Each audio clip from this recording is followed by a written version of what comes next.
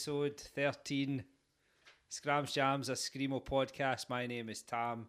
Delighted to be here, joined as ever by Mark. Finny, how you doing?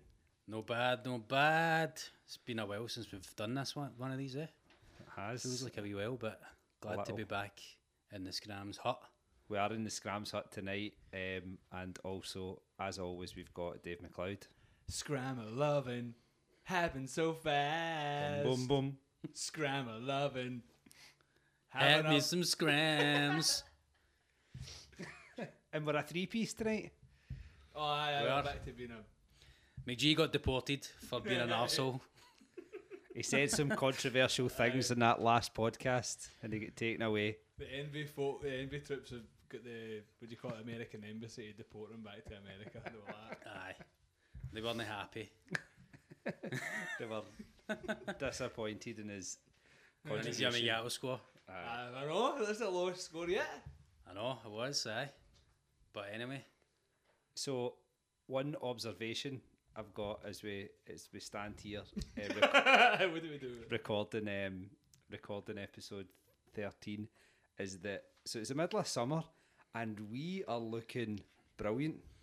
All three of us look pretty tanned, pretty kind of handsome compared to like when we were recording this in January. Aye, Like pure pasty fat guys. pure black sunken eyes, Aye, fed up with life. like West Central Scotland just pure had destroyed us. We're in the midst of summer. We're all looking tremendous. Do you think we could translate how good we look into how good we sound? Aye. So we look sunburnt. How can we sound sunburnt? We've all got red faces. Don't touch it! I've got a really red face because I was on my summer holidays. You on holidays, mate? Summer holidays the last week. You on holidays, mate? Berwick upon Tweed. You on a wee trip? You Was on a wee trip. How was your wee trip? It was about 22 degrees, pretty much as hot as I can handle. But I was decent. But delighted to be back here. Do you know what was really good? Being on a holiday with the family and knowing that you're coming back to record a podcast with your pals. That Because you was just get back your day, literally just back in the door, unpacked the wains, because you put them in those. Back the wings. Nah, I know. I feel like you'd put Because them they had in them the on suitcases. Shut up! I just meant like unpack the cases, yeah, get the wains back in, straight in straight in there. to record the podcast. That's an extreme behaviour management strategy. I'm not suggesting, just if anybody's social work listen to this, no, they didn't actually do That didn't happen. So we're so last time. So it's been a few weeks, 3-4 weeks since we done the last one. Funny. We've been a wee bit lazy, I think. Well, we had our Skramz Jamz summer vacay. We did die. It was Tam's birthday, and then used to went on holiday. So there we go. That's what happened. And that's us back. We were on our holidays, and now we're not. So it was envy last time. For the last couple we had McGee with us, and that was awesome. He's now see you later, which is well neither here nor there, frankly. The fact of the matter is, he's gone. He's gone. Have you got anything to say about the envy episode, Finny, in terms of feedback for folk around? Nah, nothing. I noticed there was Absolutely nothing. I noticed whether this was a purposeful delay in putting the scores up, because like on reflection, man, I get 19 out of 30. It's a low. Oh no, there score was one on the fucking heroes.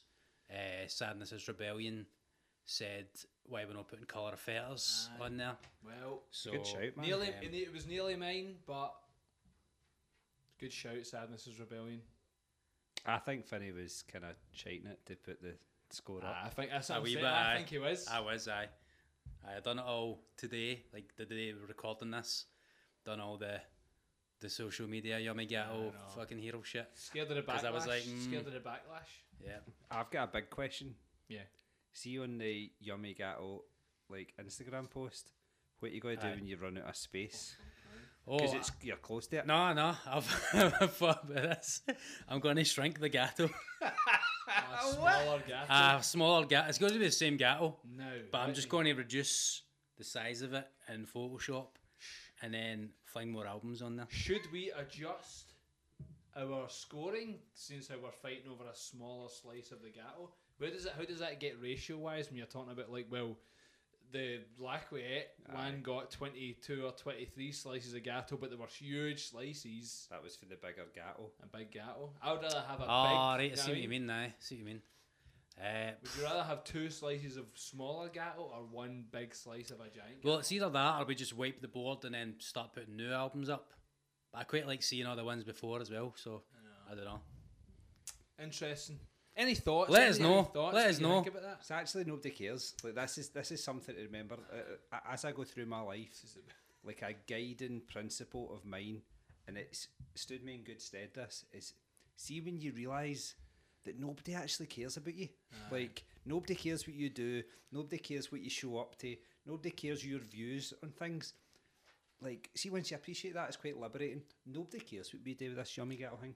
Aye, so let's just enjoy it. Can you put over like a violin sadness track over Tam's whole nobody cares what you do?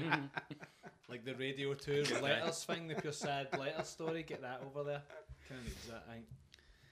Right, this week. Dave's pick. Dave's pick. What are we doing, Dave? We are doing this week one of my all-time favourite emo screamo Scrammer records. It's Life at These Speeds, their self-titled record. I know they have 2 LPs, but it's a self-titled record, the one that's near on impossible to find unless you've got it. Can I just say, if somehow Life at These Speeds are listening to this, please put it on Spotify, Apple Music, or even Bandcamp or something, because it's just not there, and people want to listen to it. It is weird. Do you think there's a reason for that? Because I mean, I actually think I had this vinyl when I was younger, and I mean it's popular. People love it, but it's quite annoying that it's difficult to listen to. It's hard to tell. Like, so they never toured Europe until they had the split with Science of Yabra, and then they had a big record out on Level Playing, To Your Health, which kind of did really well. And I don't know, like, I don't know. I was lucky. I maybe come back to this later, but I was kind of managed to get chatting to Alan, one of the band members, in Messenger the other day, just about the record. And I don't know what it is why this album's isn't really widely available. It is weirdly on Spotify, but it's unavailable to listen to. I had the record on it MP3 only, but I never had the vinyl, so I got really like about 3 years ago. I was sitting after one of the nights where everybody been at the house, and I was like, I want this record, man. I pure want it. I've wanted it forever. And I got messaging the band. They don't have any copies of it left, and so I don't know why it's so hard to get. Whether they don't think it's as good as the To Your Health, but it's one of your favourites. It's one of my favourites, man. It's so good. And I think there's quite a few. There's maybe like a small clique of people that it's up there with it for them as well. So Life at These Speeds, we're doing it, Davey boy. So tell us about the band. You obviously know most about them. Hit us up.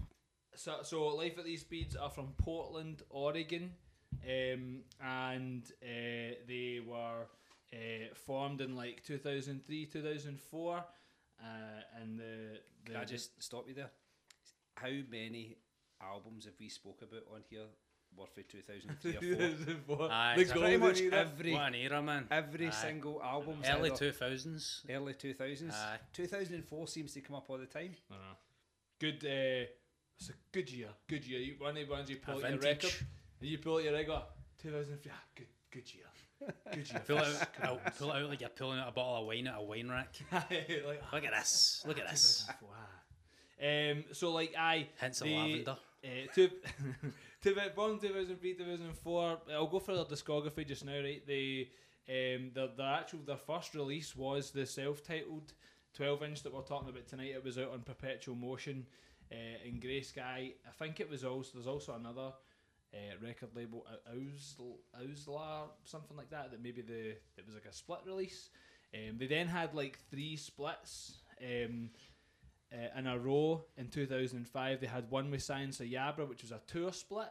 If anybody went to the European tour, the one that they made it to the UK, was in 2005, September 2005 with Science of Yabra. They also had a 7-inch split with End on End and a 7-inch split with Sinaloa, a band that they quite often get, like they talk about them being in like the same genre, type of emo. Who's Sinaloa? Sinaloa. Right. And in 2006 they had their follow-up. They're kind of like, it was on Level Playing, so I guess that was like, oh, they've got a record on Level Playing. That's the big boy.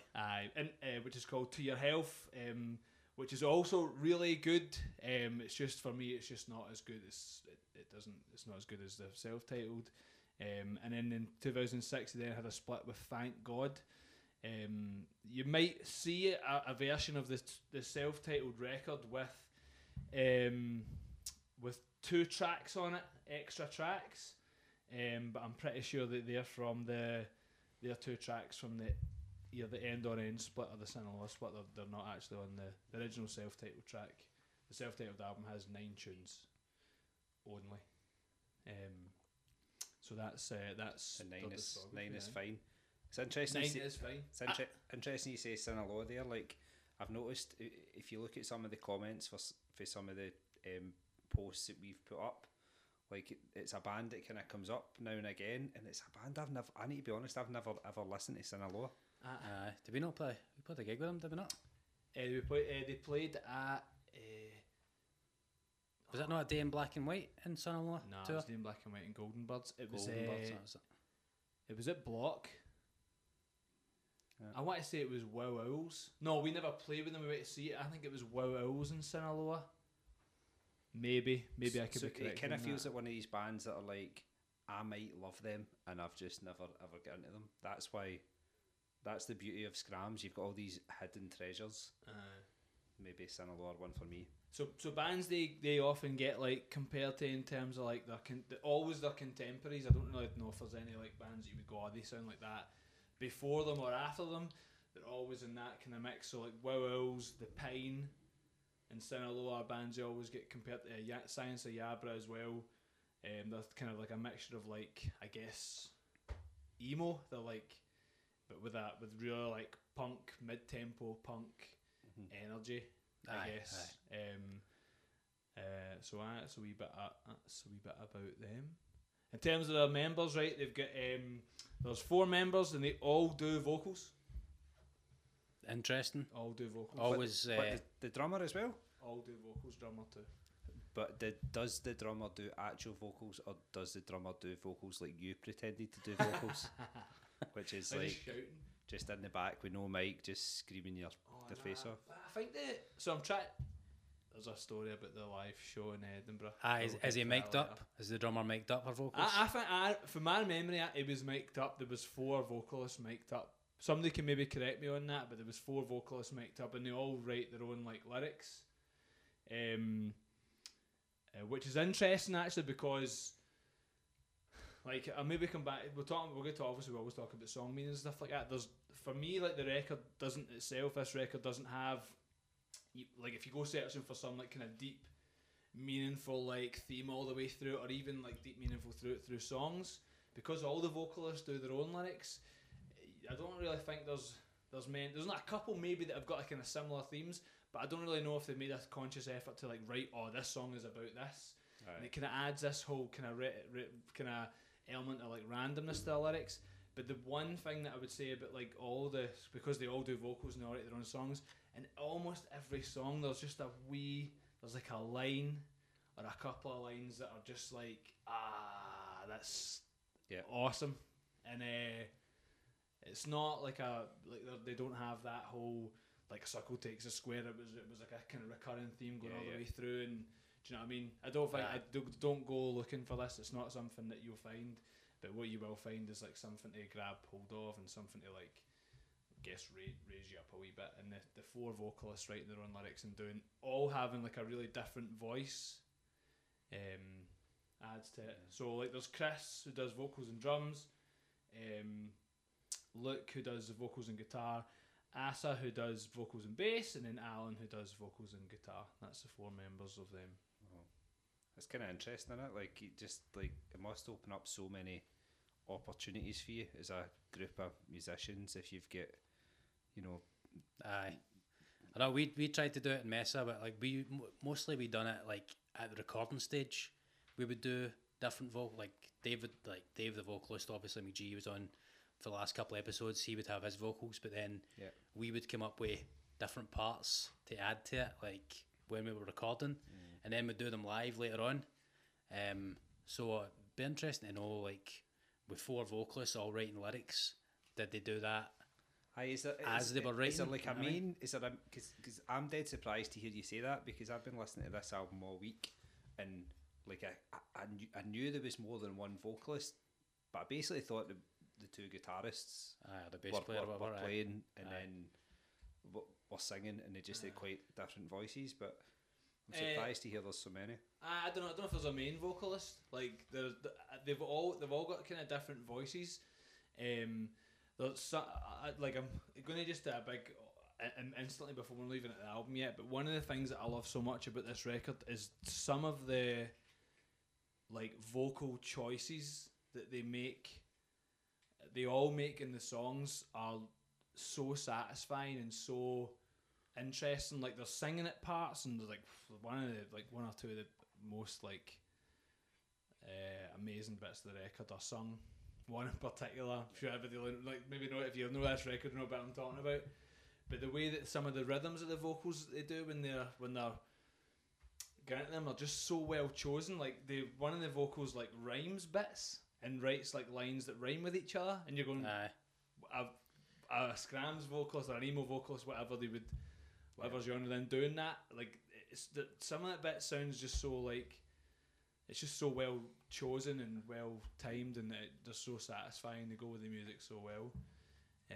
I'm kind of like dead pleased that we're doing this one tonight, because it's probably the first, I don't know, the first album that we spoke about on here that's kind of this genre. Like it's proper emo. I don't know, what would you call it? It's an emo album. Emo, isn't it? I don't know. But I mean, we could just call it Skramz, because we will call it Skramz if you want, and we've talked about this before. And listen, like, it is what it is, isn't it?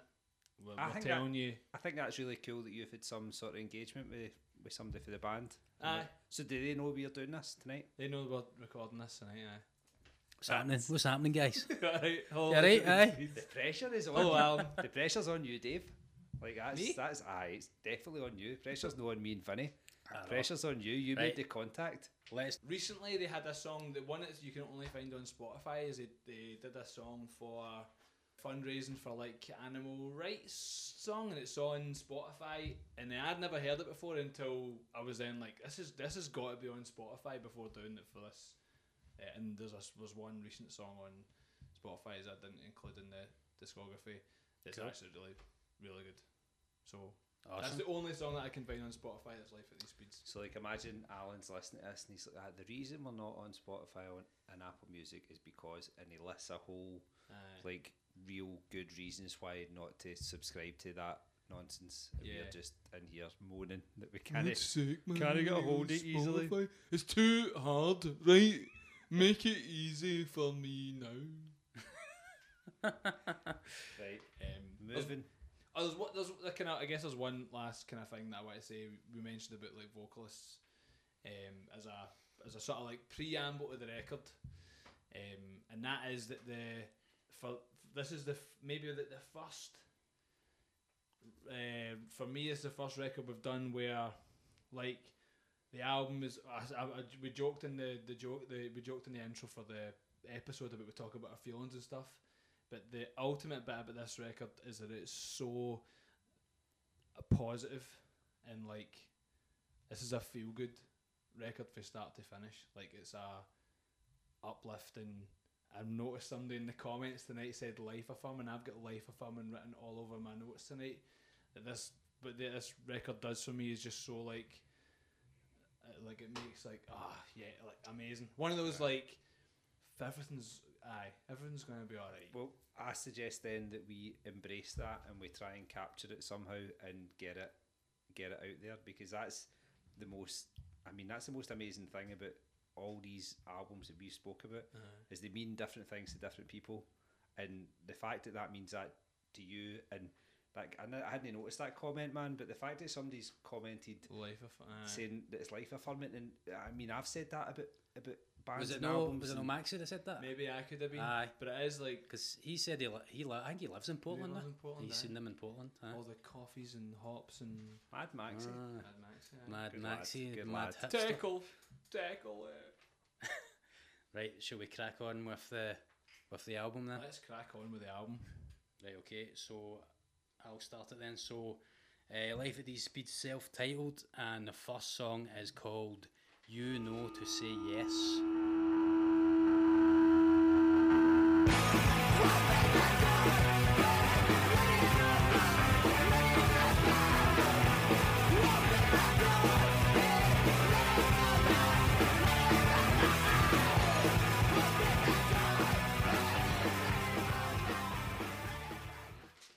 So this song starts off with a punky fast riff, and the first sort of lines are "Open the doors and let the light in," and this riff's just dead uplifting into it to start with.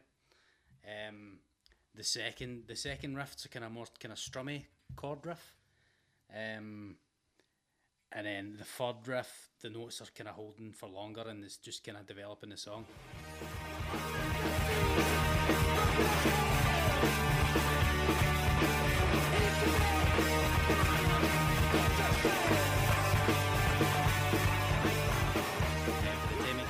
Fourth riff, you've got the line that says 1,000 blank stares with a little drum clicks bit, and it's just the first time there's a kind of wee pause in the album. You just can take a wee breath, and you're just waiting for it to burst back in again. 1,000 blank stares.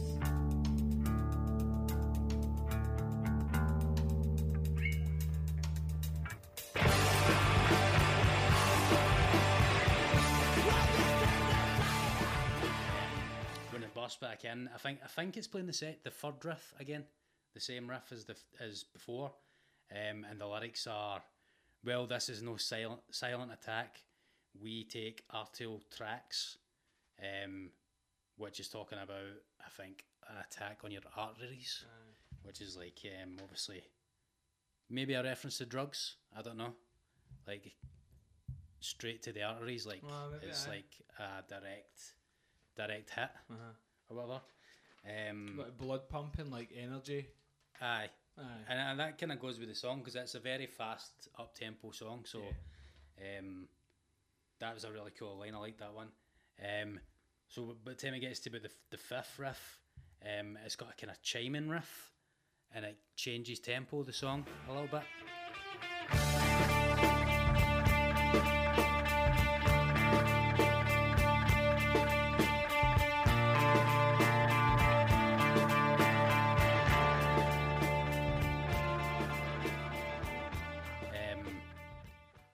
And then it goes on to a build up. About 2 minutes 50 in, there's a build up where it cuts to just clean guitar.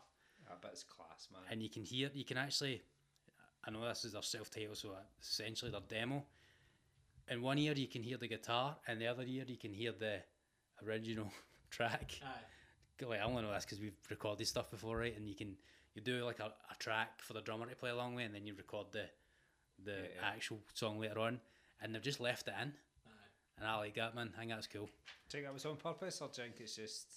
So, maybe not. Maybe in a wee bit of like naivety or something. The chat I had with again, like, thanks to Alan for replying to my message. I had one hunch about this record, but the entire time I've been listening to it since I've grown up, it's like, I want to know how they've recorded this, because it has this. There's so many wee, like, tiny wee. What's going on there? What's the wee? But this was all recorded to tape. And most of the everything apart from the bass and the vocals were recorded as a live track. And it seemed to be like most of the songs were recorded live at one time onto tape, and then on tape. That's old school, man. Aye, like we recorded in 2005, and it was obviously all computerized by that point. Which would explain, like, as we go through the record, like loads of wee, like, mistakes here or there, like you hear, but it's all part of the whole. This is what, it's just the energy that gives it. It's a DIY vibe into it, man. You love that sort of the imperfections. It makes it sound more real. So then when it gets to the end, there's another strummy riff, and it's got the best lyric in this song. I thought I found support, but it's a false floor, and now I can't resign, and now I can't resign. That's an awesome lyric. Love that one.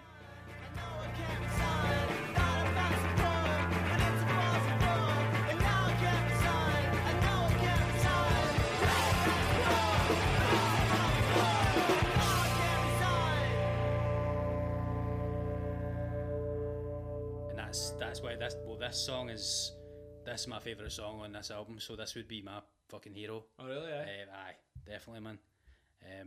Dave, what's your memories of this song or whatever? Memories of this, like I love the. Well, first thing I wanted to bring, the like use of feedback, right? What is it about?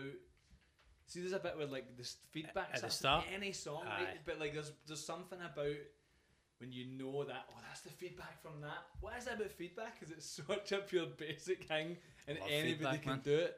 But when you hear it, like there's feedback in how many like Orchid songs have pure like wild feedback before, and you're like, oh yes, here we go. Is it because it gives you like the 3 seconds to prepare for the good song that's coming? Possibly. It's like, I remember we were recording a Mesa.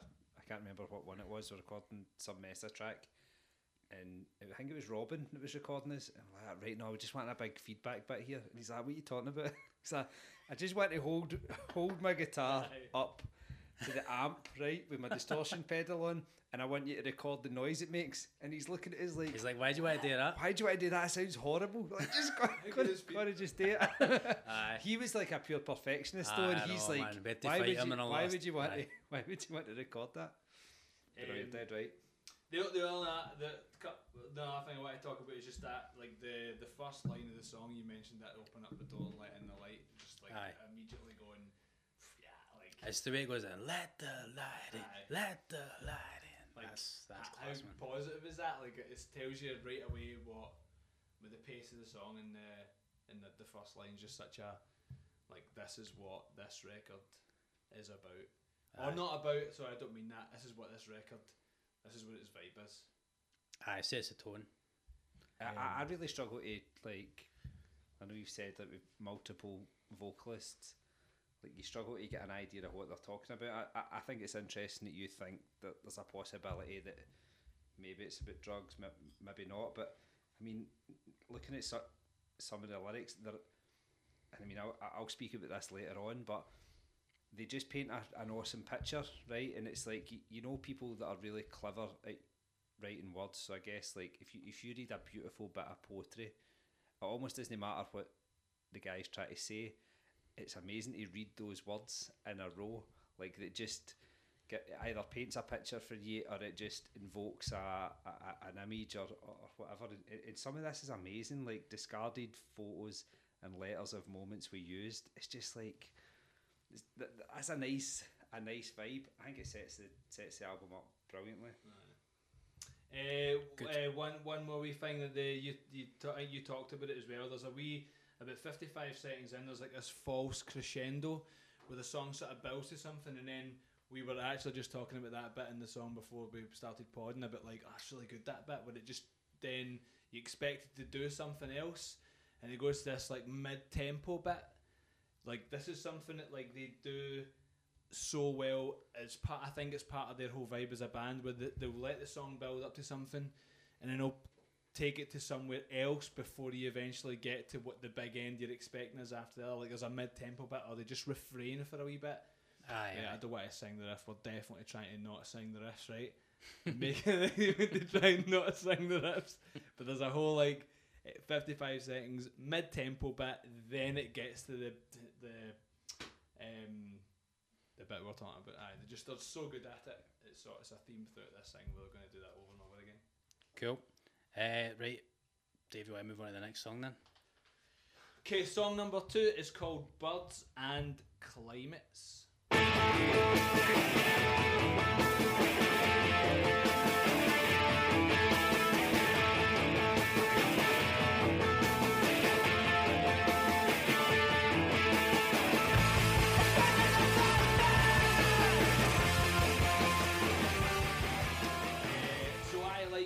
like positive use of it. So the song, it's not many meanings, but the fact that the song's called Birds and Climates, and it kind of, I guess, rings back to like the whole idea that like when birds migrate or something, they're looking for better, warmer climates. And I know the lyrics are a bit scatty, but this just slaps with me like make new climates for yourself, like this, make a new beginning, or try and breathe new air, or do you know what I mean, try to breathe different air, and like no birds would go and try and improve things themselves by finding something else. But again, like so affirming, man. That's an awesome observation. I don't care if it's right or wrong, but I'm instantly hooked into that. It's like well done, Dave. Well done. I think that the first riff sounds like a parade or something. Aye. Aye. Yeah. Aye. So for me, it sounds like a bull dragging its heels before like a fight.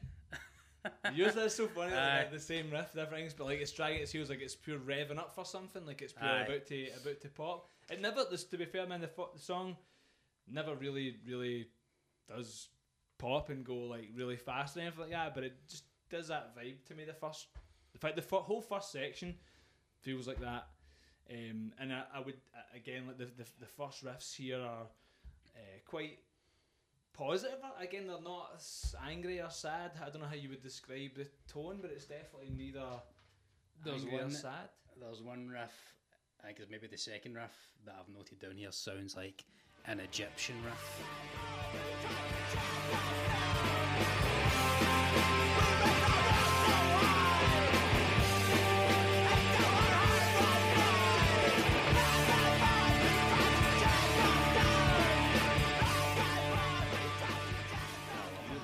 I fucking love a mad Egyptian riff. You are a mad Egyptian riff. You are a pharaoh. Mark. Fair enough. I just talked over your joke. Sorry, I think I've tried that one before on here, so let's move on. We take a second to appreciate one of the most emo lines of any album that we spoke about. We raise our arms so high until our hearts run dry. You can't fucking, like, I'm saying that as like, that's amazing. Like, that's exactly what you want for a Skramz album. So again, one of the reasons why I like this song so much is all the riffs are they're big and they're simple. There's nothing complicated. There's maybe like two guitars doing them, but nothing's like. Maybe later in the album you hear some bass. It sounds really difficult to play and some interesting, but nothing really sounds overcomplicated. It's all really simple and layered. But that you're talking about that fast tempo change, the fast tempo change because that breathe your breath from our newfound place, burn our maps from our replace that from our newfound place, burn our maps, and take these things so far. People sing it to the rhythm and go so far away. Like, I get it's just so like, I just want to. I'm in it. Like, I love it so much.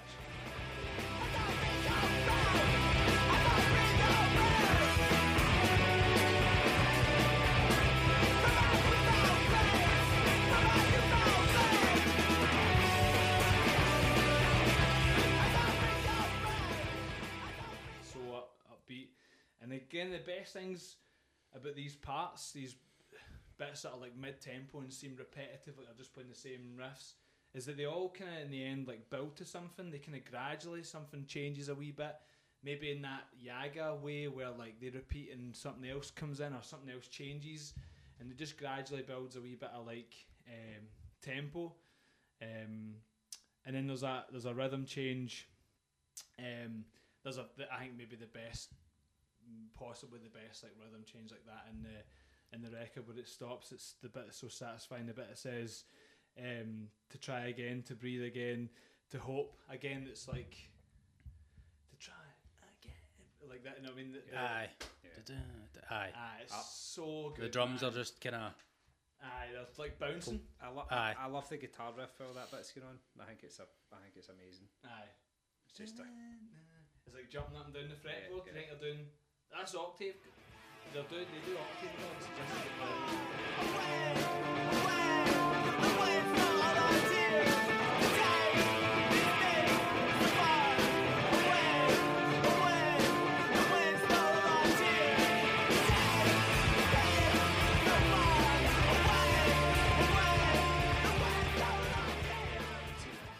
that's what it sounds like to me. And that point, I mean, I've got a couple of things to say about the guitar, and I'll maybe speak about it later on. But in that bit, it's just like it fits perfectly, and it isn't. So you said there, it's not overly complicated, and parts of this song, it's fairly straightforward music, right?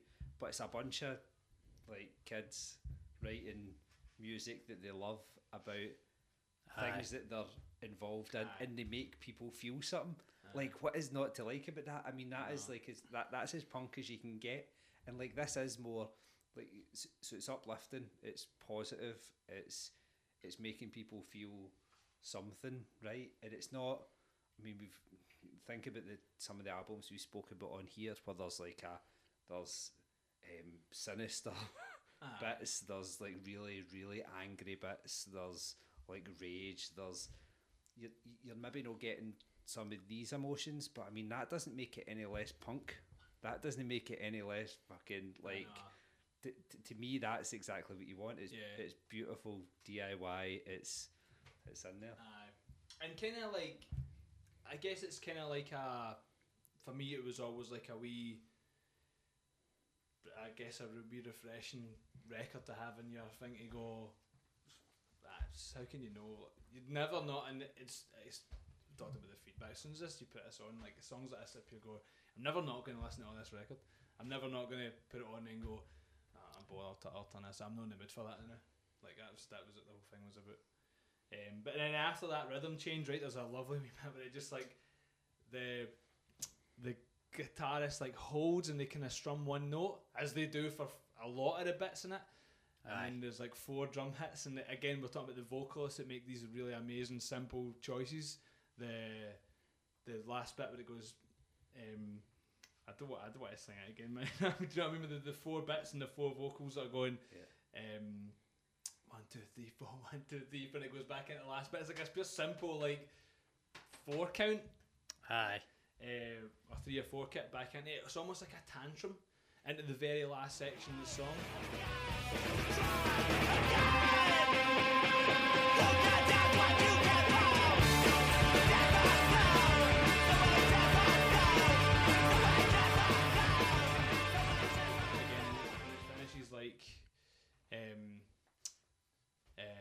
Fast and then stops and goes bouncy again, and then it's the end of the song. It's such like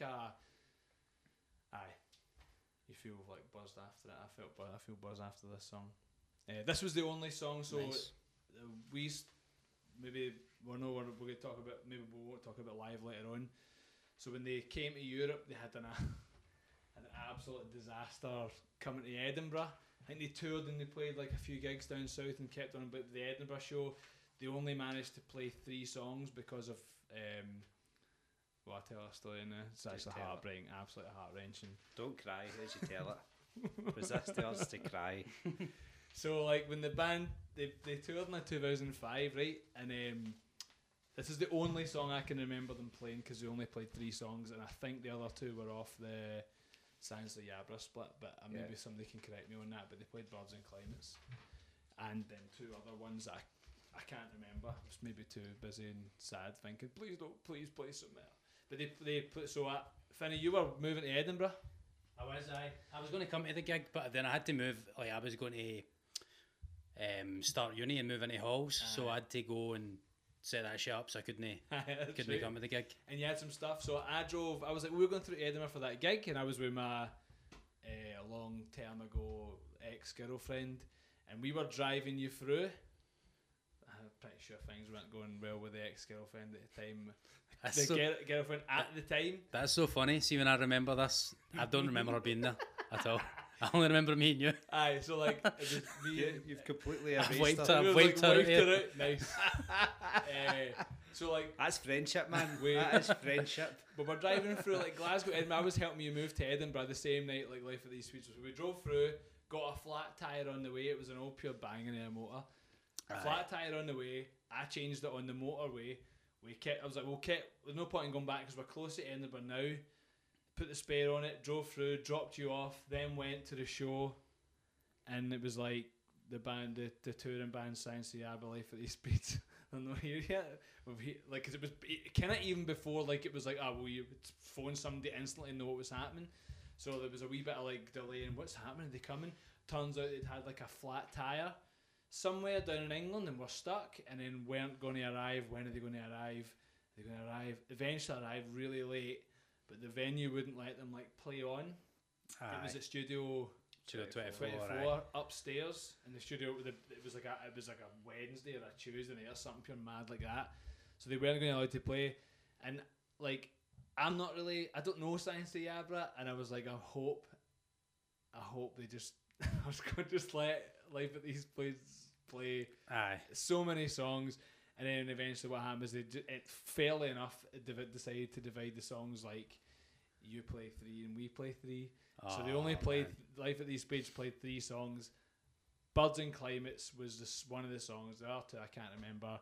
To make it worse, on the way home, the spare tyre blew up, and I had no spare on the motorway, and was stuck there for like 7 or 8 hours because the AA kept sending out people to replace a spare. Eventually, the police came, towed us away. I got home at like 8 or 9 the next morning. me and that's a disaster. That's a sitting total there the whole disaster. time, like, oh man, I would rather be anywhere else than here right now. After the crushing blow of not seeing Life at these speeds play a full set. You've just depressed everyone who's listening to us. So there you go. So were the 3 songs good? They were fucking tremendous. Really, aye. But yeah, aye. So at least I've seen 3 songs, and I've seen them play Birds and Climates. If anybody else was at that show, Maxie, if you're listening, right, can you remember what they are? I think they played Ice Thanks, Birds and Climates. I can't remember what the other song was they played. If you know, let us know. A sad tale. A sad tale. A sad tale. It was inevitable that tale was going to come out tonight. Oh, aye, definitely. Right, shall we move on to song number 3? Let's move on. Right, song number 3 is called Small Sparks.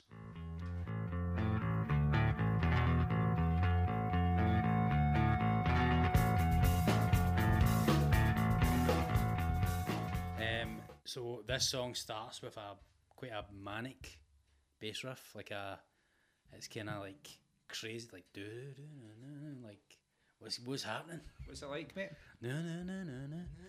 Sounds like an old. Nah, it's no. Do you go hard in the paint? Anyway, we're talking about Life at these speeds. We're not talking about Waka Flocka Flame. Life at these wackers. Right, so Small Sparks starts with that bass riff doesn't sound like Waka Flocka Flame. Right, so after that the manic bass riff to start with, the first couple of lines are quite cool. So it's like, so I sat along the side, going over, and it's kind of like, it's like a kind of introspective line into it, like was just mulling over your thoughts or something like that. So I sat along the side, going over. So I reach up behind my head, find a switch. And then the other line I really like in this, it says, I reach up behind my head and find a switch. Which, do you know what, that kind of made me think about, like, right, so this comes out, 2004? Aye. Do you think this song's about the Matrix? See that bit where he comes out the Matrix, and he reaches up and he's got a big plug in the back of his head, and he pulls it out. And then I was thinking, I don't know, maybe some of the lines in this, like, all these lights that used to shine so bright inside you, now I can't sit still, as if, like, I don't know.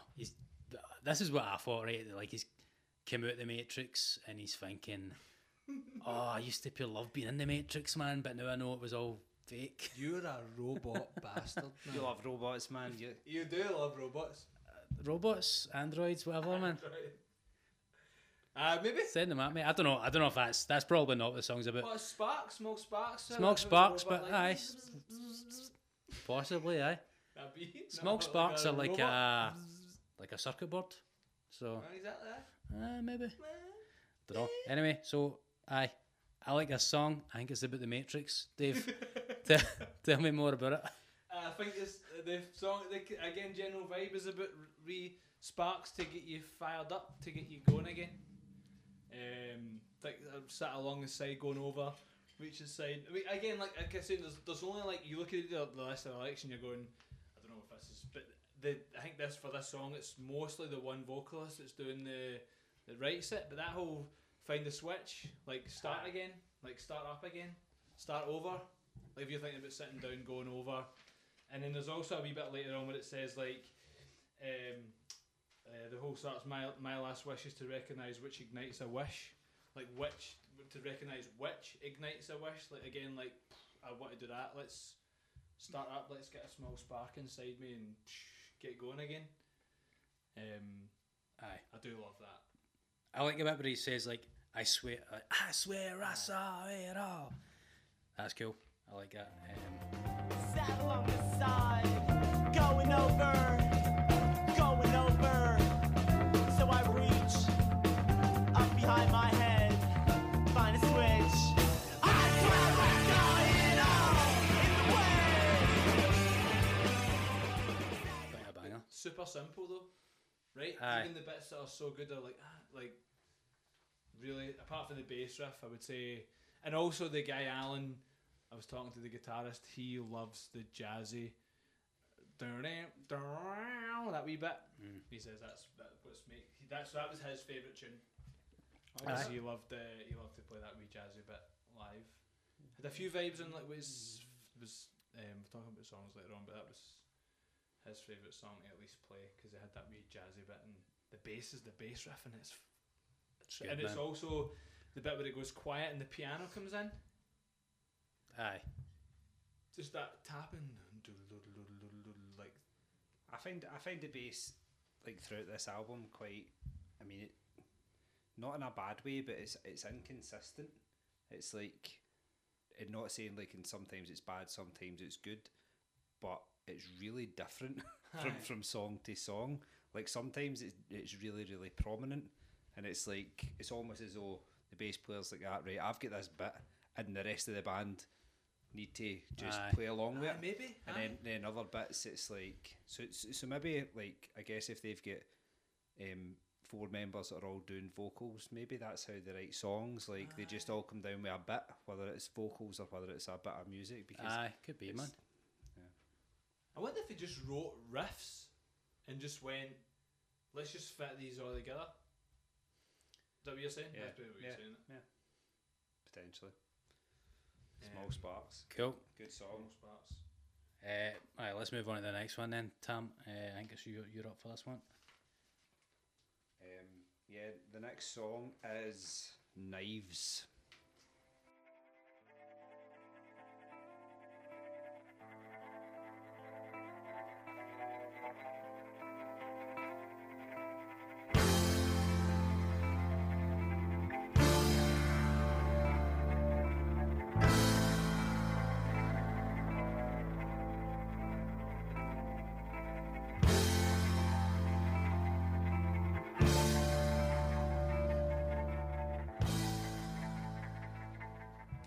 So this song starts with a kind of quiet picking bit.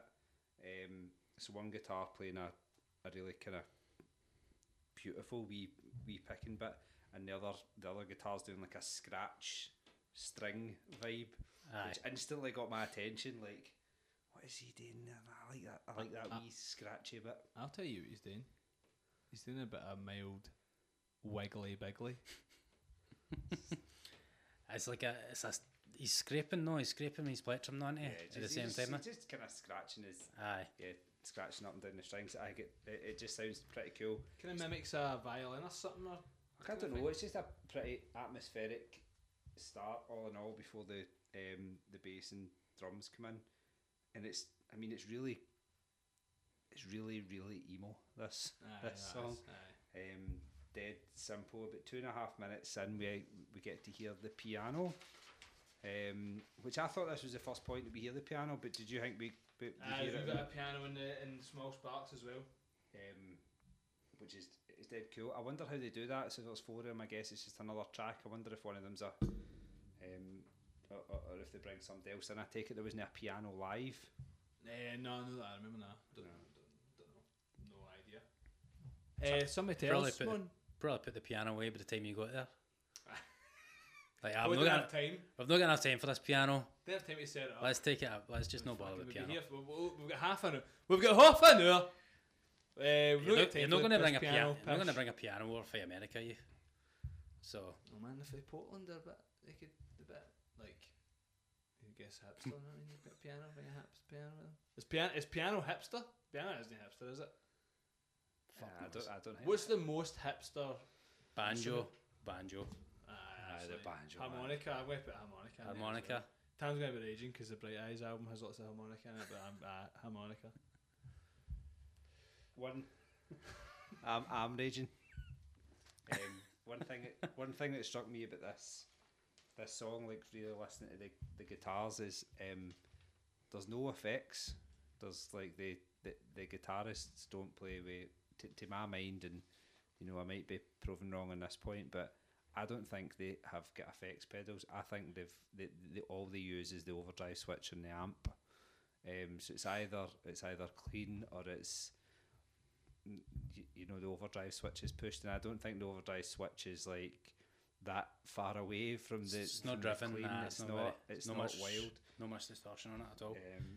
And I mean, if you think about some of the bands we've spoken about that use multiple effects and on their guitars, it's kind of, I don't know, maybe quite refreshing to listen to an album that's just straight up. It is what it is. So I guess the about 3:50 and the "we were too strong to adjust our view" line is something that carries it for me.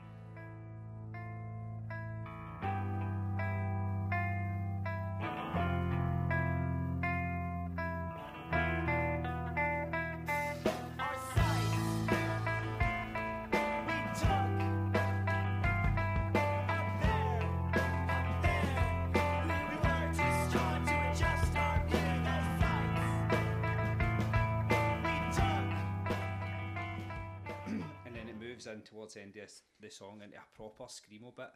Like, see, this is a I think we described it as an emo album, but this is a proper screaming riff, and it kind of took me by surprise.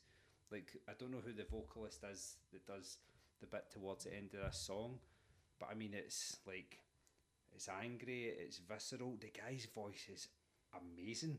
Like, it's a proper like Skramz vocalist. That's almost that you're like, whoa, where did that come from? Because I mean, we'll be song 4 into the album at this point, and it's like the first point that I've been like, whoa, that's.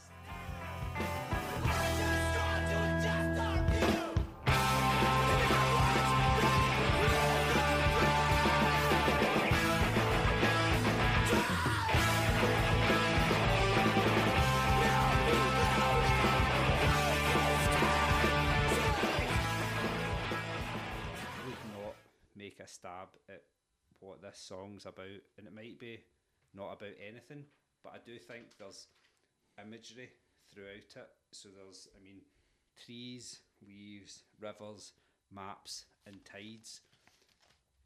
So is it a song about geography? Yes. Well, that's why. Yes, I'm could just be. Say yes. Could be. Maybe it is about. Well, how are you going to call a song Knives? Shut up. And not have any stabby riffs? You like geography? Oh, yeah, of course. I do enjoy geography. Can we just go back to that point? But no stabby riffs. No stabby riffs. There's some stabby riffs in a song called Knife. Do you not think there's a stabby riff? I don't think so in this song. No stabby riffs in this. Nah. Not in this one. Maybe it's a geographical knife that helps you find where you're going on a map. When you don't want to draw. You don't want to draw on the map. Use a knife. It's got a compass. Let's go. See the clean part where it goes down to the. I think that could have benefited from having some effects on it. Yeah. I think it just sounds too clean, that bit. There's no words this time, but there's no words. So there's a bit like, see for me, like I don't know. There's a few points throughout the album where I think, oh man, they're really good at their instrument, but you don't really know conclusively because a lot of it's quite simple, and a lot of it is, you know, I mean, it's the opposite of overproduced. It's just, and I don't actually think that's a bad thing about it, but I actually think it's a positive in this album, but it's difficult to say, like. I don't know either, man. Like you get wee flashes of like, I mean, the fact that they're all doing vocals is and playing it. The drummer's doing like vocals as well, but the bass player has moments of absolute magic. They all have wee moments of magic, but most of the time they're all doing something pretty simple but effective kind of thing. So you're right. I have no idea how talented they are. You're gonna get the next record. You're gonna get more because it's more polished and recorded properly with like proper recording programs, Pro Tools and whatever. Like, but this one, it's so it's like hearing them live. So I mean, overall, Knives as a song, it's definitely one of my favourites on the album. I think it stands up. I think it's a kind of nice, kind of if you wanted to listen, if you wanted to describe to somebody what life at these speeds was like, I think this would be a good song to let them listen to in terms of what they can do. So, yeah. I think I agree with that in terms of like showing somebody else who has not heard them before. Like here's because I think one thing that they're really good at across the record is progressing the song from like phase to phase or stage to stage, or like, and this song is about, when you think about where it starts and then where it ends, it seems to say any song right enough, but like it progresses up and up and progresses from one bit to the other. I just think it's a bit of a showcase for them. I think it does, like, so obviously the big bit for me is the heavy vocals and the screaming. I mean, it took me by surprise, but it's a good contrast with some of the other bits here. One last bit I want to talk about, right? Piano bit, epically music bit at the end, right? Dun, dun. That big piano bit. Aye. Sounds like a screamo musical, doesn't it? The bit that sound, I thought that sounded like Madness. See that I was going to say it sounds like the Skramz of the opera. And then I was going to ask you, if there was a screamo opera, what would a satisfactory name for it be? Oh my A god! screamo opera. Right, I don't know any operas. Yeah. Skramz Lake. Skramz Lake. Okay, I think it's ballet, but yeah, I'll do it. Black You jump Skramz. a bit, people just hands their folk list. Fingers it. Ah, what's the nutcracker? The Skramz cracker?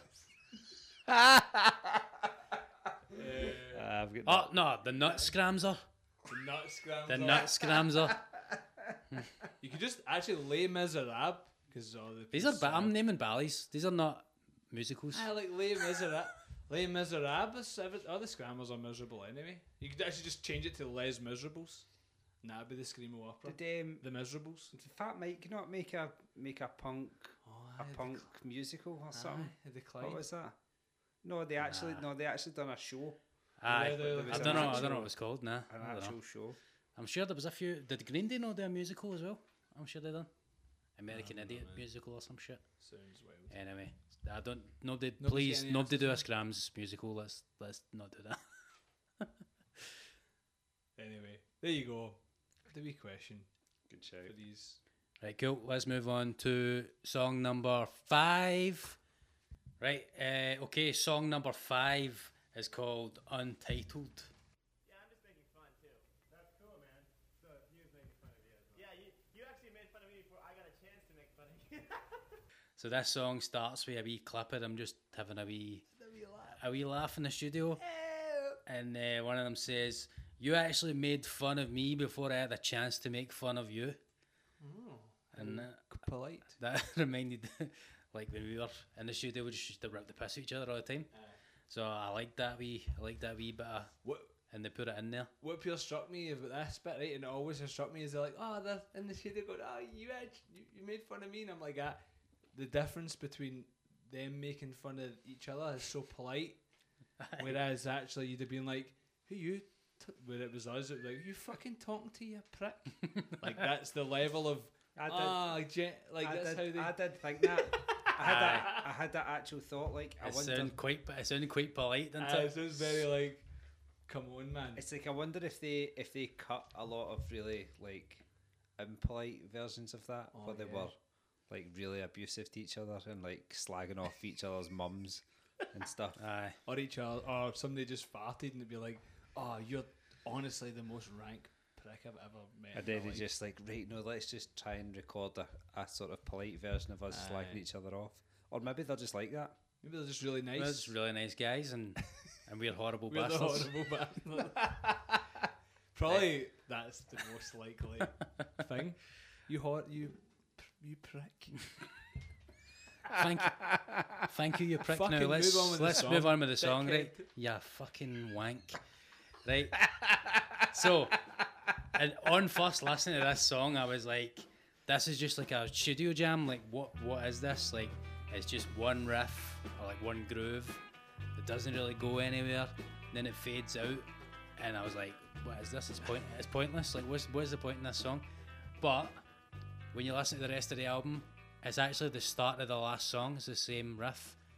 So that makes me like it, because you know I like it when it comes back in again with the same. So I was like, actually, see when you play something and then you play it again later on. Oh yeah, I like that. instant stoner. It's also the last song on side A. Is it right? Okay, that makes sense then. Wonder whether like Oh, that's why it fades out then. Right. last Okay. song on side A. Right. Fair enough. And that would be easy to tell if it was available It was anywhere. Anywhere. But Aye. So there you go. so there you go. That's that song. Aye, I like it. If that's what it is and that's what it's meant to be, then I like that vibe. Cool. I think the big question from this is that wee outtake of them talking rubbish to each other in the studio real or fake? Oh, is it real or fake? I think we need to find that out, man. Please reply. Is it real or fake? We use like, oh, you having a wee laugh? Eh? I was going to make fun of you, and then you made fun of me. Like, or Aye, did the person that was saying that, whoever it was saying that, go like that? Oh, it's a wee laugh, but they were secretly they were going, fucking arsehole called me a dickhead, man, before I could get a chance to get in there and call him a dick. That's shite. He said he shagged my mom before I could say I shagged his mom. Anyway, we're moving on. We're dragging this down, man. This band into the gutter. Right, okay. Every other band we've done so. Next song. the next song is Writing Love Letters to an Industrialised Nation. 2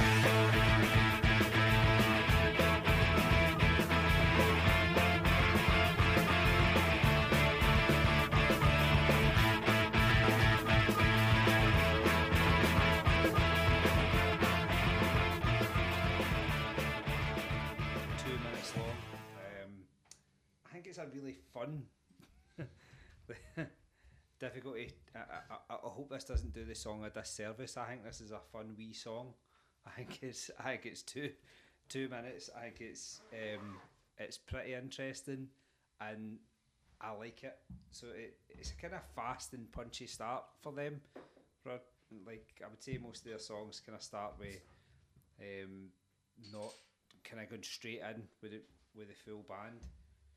And I'd mentioned earlier on the bass, and I hope it didn't sound kind of in any way derogatory when I said that the bass is inconsistent. What I meant was the bass just does different things at different times.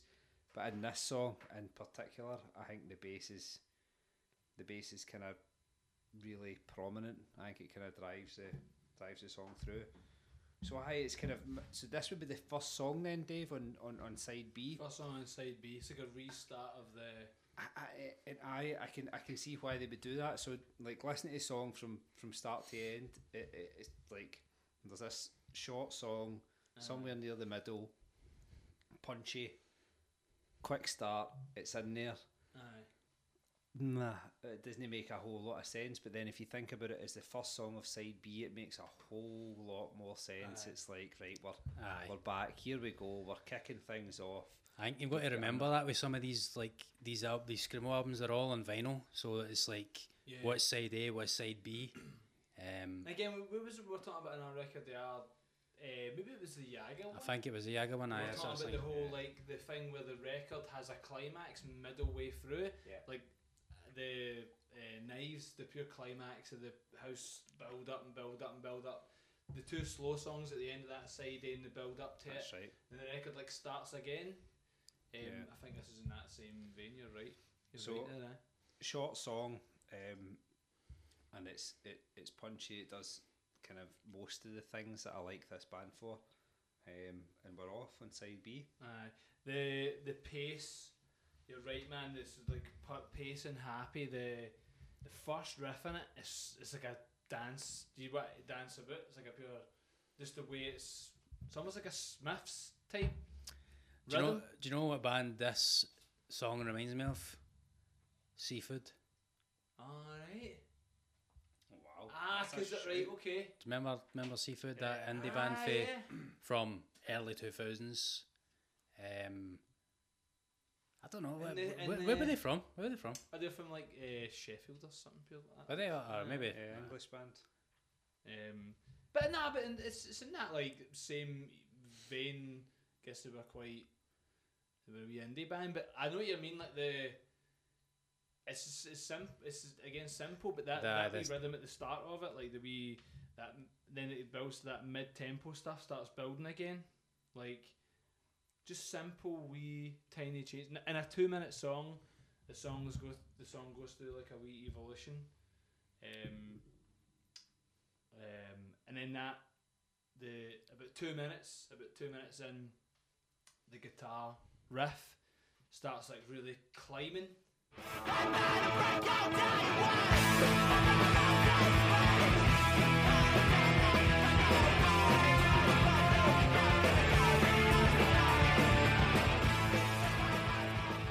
Climbing higher and higher again, like it's pure building again, like building to something. In a 2-minute song, building to something, like it's just like that full that whole life affirming thing. And the feeling's totally coming from the riffs. I've absolutely no idea. Like I don't think I've ever paid attention to what the lyrics were about in this song ever. Like I couldn't tell you a single line. Yeah. But the music is so. It's actually really difficult to follow. Like more than most of the songs in the album. It's difficult to follow the lyrics, even if you've got them in front of you. It's difficult to pick out what he's saying at each point. And the lyrics to me, I mean, there might be a meaning in there, like that I'm not smart enough to get or something. I don't either. I don't know that they're. I don't think, but I think as a listener, right, they're a band that I don't need to. The riffs do, but when the lines are there to be like clutched and grabbed hold or whatever, they're there. I don't think this is a song where the lyrics grab you. But the riff, that middle riff bit that just climbs and climbs and climbs, is like that's what you're grabbing and going.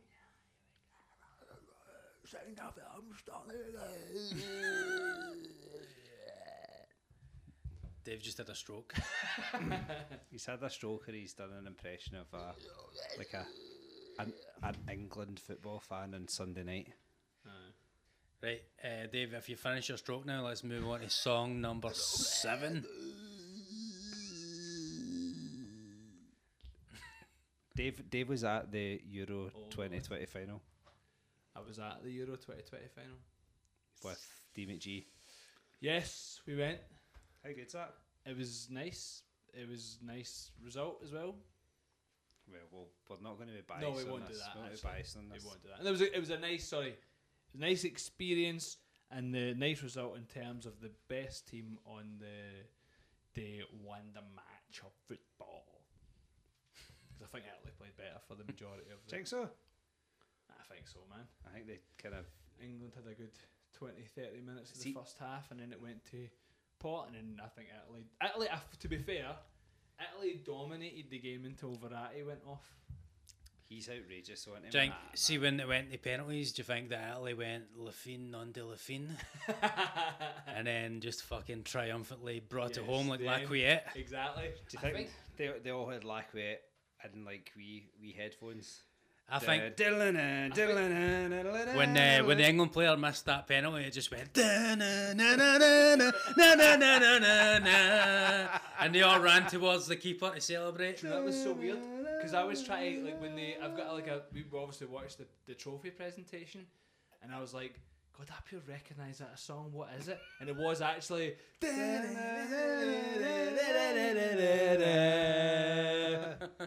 I was wondering why the Italian fans are pure finger pointing or that sort of nonsense.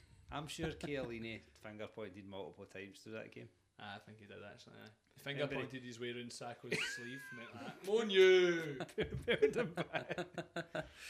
Anyway, we've suitably turned off all of our English listeners. They'll be back on. They'll be back on next week. Come on, we still love you. Mate, we finished last. Come on, know what I mean, we're worse than you. We're having a laugh. We are the worst. It's all a big laugh. Right. Song number 7. Let's go, Dave. Song number 7 is called Submerge.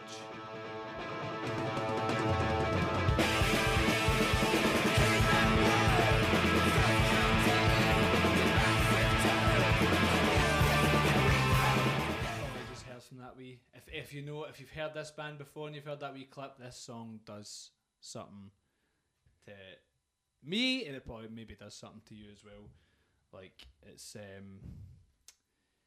I guess if you were looking for a meaning, it's about a pretty difficult person or something, and certainly the bit at the end of it, I'm looking for meaning in it, but I don't really know if there is. Just all I do is think about that the one line that we're going to get to at the end.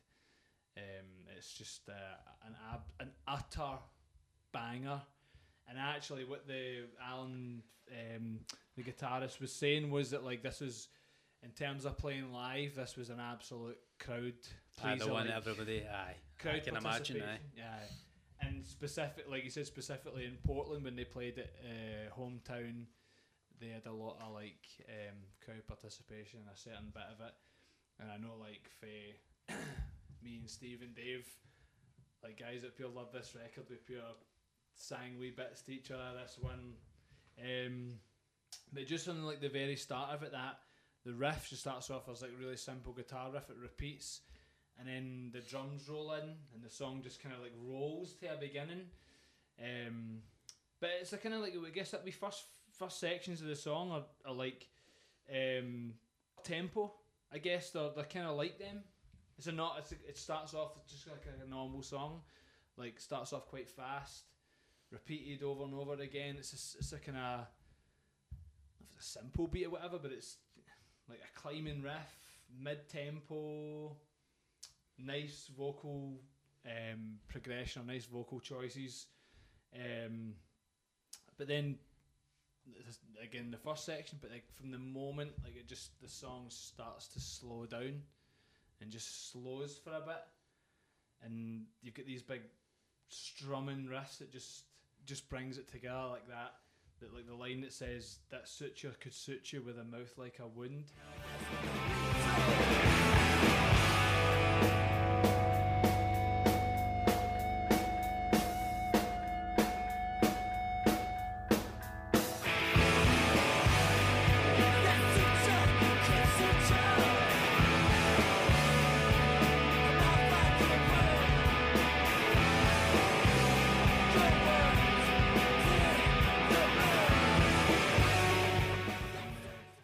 The guitar does so perfectly in time with that, with the bass and the guitar strums, man. See that lyric, man? That's brilliant.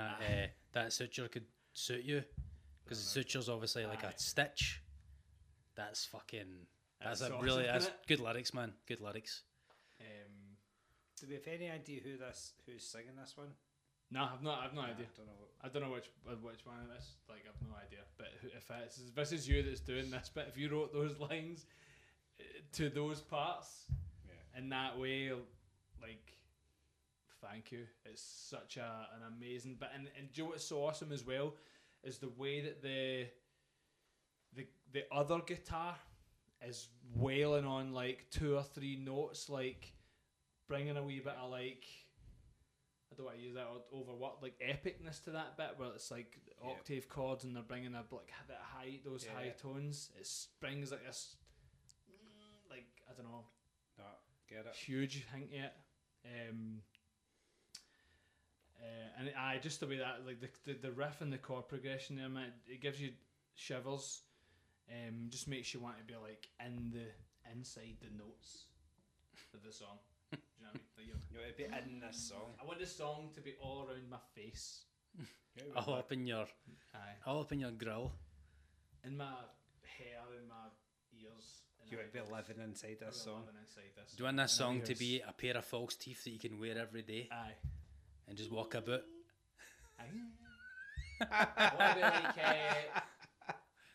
Aye. Like a borrower just living inside the walls of this song. Like Remember the borrowers? I remember the Borrowers, Anyway. kinda. We tiny people Aye. that lived. That's me.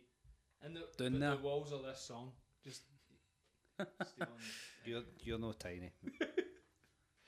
But then the song stops and just is like the most simple and repetitive changeover.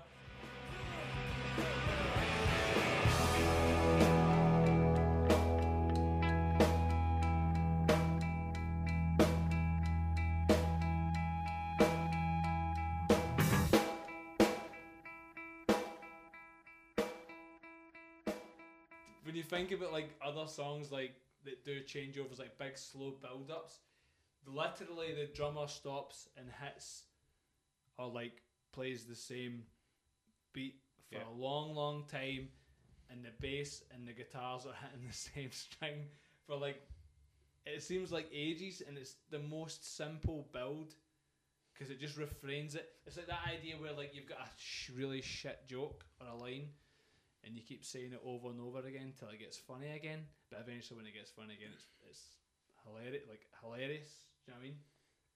And this bit of like the same riffs, it just over and over again, like until one guitar changes chord, and then it's the most satisfying. Just lazily changes and holds on a note, and then just starts playing another one, and then the other one just again gradually the other guitar changes, the bass changes, and then the drums are still kind of holding it together, and then when it all like it's the vocal line, man. So it's like the vocal line.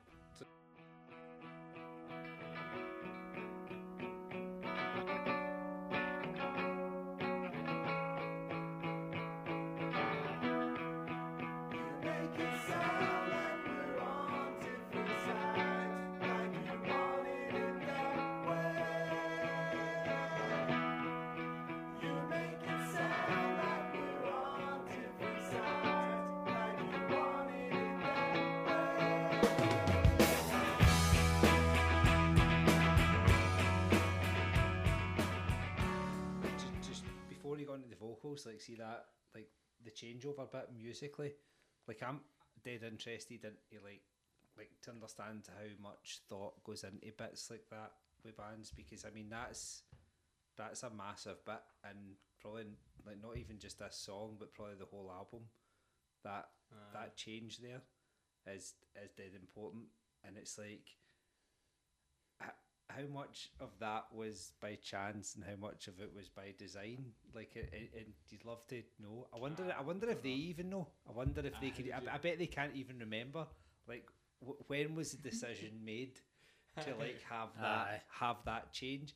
I remember always thinking about that Snowblood song. The note change. You know, it's just like a note change. I remember always. I remember always asking Tobin, like, what made you think to do that at that point? And he's like, damn, stop asking me. Like, I've got no idea why we done that at that point. But like, I think you're dead right. I think it's a big change, and then it brings in brings Aye. a The an vocal epic part, aye. vocal It's bit, man. magic, man. It's magic. And the same with the Snowblood song. It's magic that they wrote that song. It's what Cape makes it Wrath. good. Cape Wrath, aye. But like So the vocal part here, the vocal tell part, tell man. us what the lyrics are. This bit. You make it sound like we're on different sides, like you wanted it that way. Like, Aye. and the line itself is such a. It would be such a clever line to come up with in an argument. If you were upset with somebody, like how much would that just end Aye. out? That's what I Make think it that this song's sound about. like we're on- This song's about an argument, I think. Aye. Aye. Like, it's such a simple like. Do you know what I mean? Aye, it would kill you. You done that? Aye, you're done. But they're all. It seems like they're all doing it. There's like 3 or 4 voices all singing it, Aye. and it. They know this is a good bit, and they're like, Aye. aye, let's do this bit. And Let's- like the guy Alan almost seemed like a wee bit surprised, but this vocal. Maybe he did know. Maybe they did know why it was so good, but they're all singing it, and it's so. It's the first real like really melodic bit in the record because it's all been quite. But it's so like it just gives you a pure shiver, like a. I don't know how to describe it, So man. why- It's why just do you like that bit so much? I think. Do you know what? So this is going to sound really weird. Like it's like, you know, you like if a lot of the screamo songs, you're at odds with something. Like you're at odds with something. And I think that line for me was a bit like, it was an empathic line. Like you like, it's almost if like we're not on the. You make it seem like we're on different sides. Like you wanted it that way. Like. We're not. We're on the same side. It's maybe. Is it you that wants us to be on different? It was just such a different. It was a different type of line to grab a hold of. Like it's not a pure negative thing to say. Don't get me wrong, man. A lot of it is to do with the melodic choice and the timing. It's in fact it's mostly all to do with that. I would say, like I said, Life at These Speeds are not really a band that I would like go. Oh, the whole lyrics. They have a line here or there. This is one of them. But it just gave me that whole like it's kind of an empathic line that's like we're not really at odds, like and it was quite positive. It's and plus it's just a so line that makes you fucking think, doesn't it? It's satisfying, like, man. hold on a minute, what does he mean? Ah, do you know what I mean? It's like at first you don't really grasp it, but then you think about it and go, because I can see what he's saying here. Like, So that is dead interesting because I mean, like a lot of Skramz albums are, like you say, Dave, just you're raging against something. So there's something that you're unhappy about and you're singing a song about it, but like I just like I'd never thought about it in that much detail at all. Like I'd always known this song, I'd always known this bit of the album. Like I always knew that this was a bit that you would speak about, but it's interesting to hear like why you like in particular. But do you know what? Like you're asking me that. I don't think I've ever like really thought about what it is about that. It's just musically, it's amazing. Musically and vocally, and the way where it sits in the record, and the bit it sits in, and the changeover, and where it goes after it. Yeah, is amazing. I've never asked myself what is it about that line. Is there anything about that line? So that's generally the first time I've ever really thought about that. you came up with a brilliant answer. You used the word empathetic, which was pretty good off the bat. Well done. But it is kind of it's kind of like that though. Like you make it so like do you want it that way? Do you want us to be on the opposite side? Do you want us to be really arguing about that? You're just wanting to use this to win arguments now. You're gonna be. I can see you using this with your pupils next year. Exactly. Wait, excuse you. Oh, Listen. oh, Jamie, you want us to be on different sides? Like You want it that way, we're on the same Jamie? side, mate. Detention. Jamie. Jamie. Nobody's called Jamie. Nobody's called Jamie Poor anymore, man. Jamie, There's a man. lot of looks, a lot of Jakes. There's a lot. Honestly, A lot of Jakes. Wee A Jake. lot of, Sorry, anyone that's called Jake, but there's actually a look in the bands. So we know. It was Jake. Jake was the one. Jake's not a very common name in Scotland. No. I think of Jake the Snake when I hear the name Jake. Thank you. He's my favourite wrestler. Drunk guy. So anyway, the song after that, I mean, I've kind of in my notes. I found it hard to really take notice about the end part of this song, other than it's 60 seconds of pure heaven. Like from that line, when the tunes come, it's not even. I don't even know if this is the best bit in this song. The like that line, but see when the tunes come back in again, the instruments come back in, they just play that really simple beat for a while, and they repeat that line, and then it goes heavy again at the end. Like if you're just up your chest, like it's so good, it's so happy. Our hands are tied to yours, we submerge in two halves. The way he's shouting it, it's the choice of where he does rhythmically, where he does his vocals there. It's just a big, happy, simple, but joyous end to this amazing song.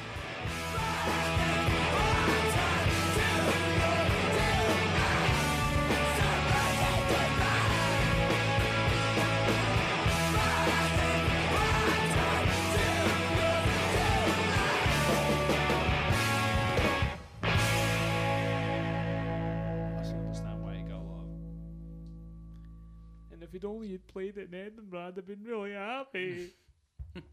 Imagine it turned out they did play it. He'd forgot. They played it before Dave came, and then they didn't when he showed up. No, he didn't play it. Right, Dave, you've got another one next, mate. It's your It's me again. You have to Blindfold listen to me. King. I have to listen to me talking shit again, yeah. Blindfold King, number 8. Kick it off. Blindfold King, number 8. Kick it off.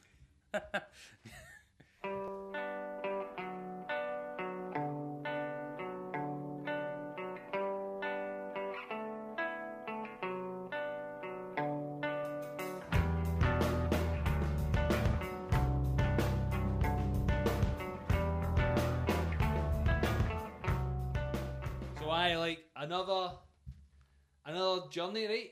Journey. How often? Hey, they're on a journey. There's nothing wrong with using that word. Nah, Still- I'm not saying that. It's still in Tom's part, We man. use it every He week. loves going on a Evolution. journey. It's a journey. It's a journey. This song is a journey. And like Alan mentioned that in the champion. Alan, he's my pal Alan. Ah, Life at his speeds. my mate Alan. My mucker. Big Al. Big Al. Big Al. Wee Al. So talking last night in the chat, he's Wee Alan. said that this was also a interesting, like a wee word about this. He said that they rarely played this. Really? Yeah, rarely played this live. It were really people That's used to interesting. ask for it a lot, Aye, but they 'cause- rarely played it. I'll tell you why in a wee minute when I get to the bit. Oh. But it's just a journey, a pure amazing journey, and this is also, I think, we're going to find that a lot of people will put this as their fucking hero.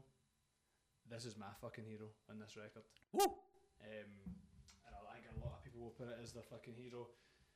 It's just a totally uplifting journey of in tempo, tone, and at times and in the lyrics as well. It's there's some proper like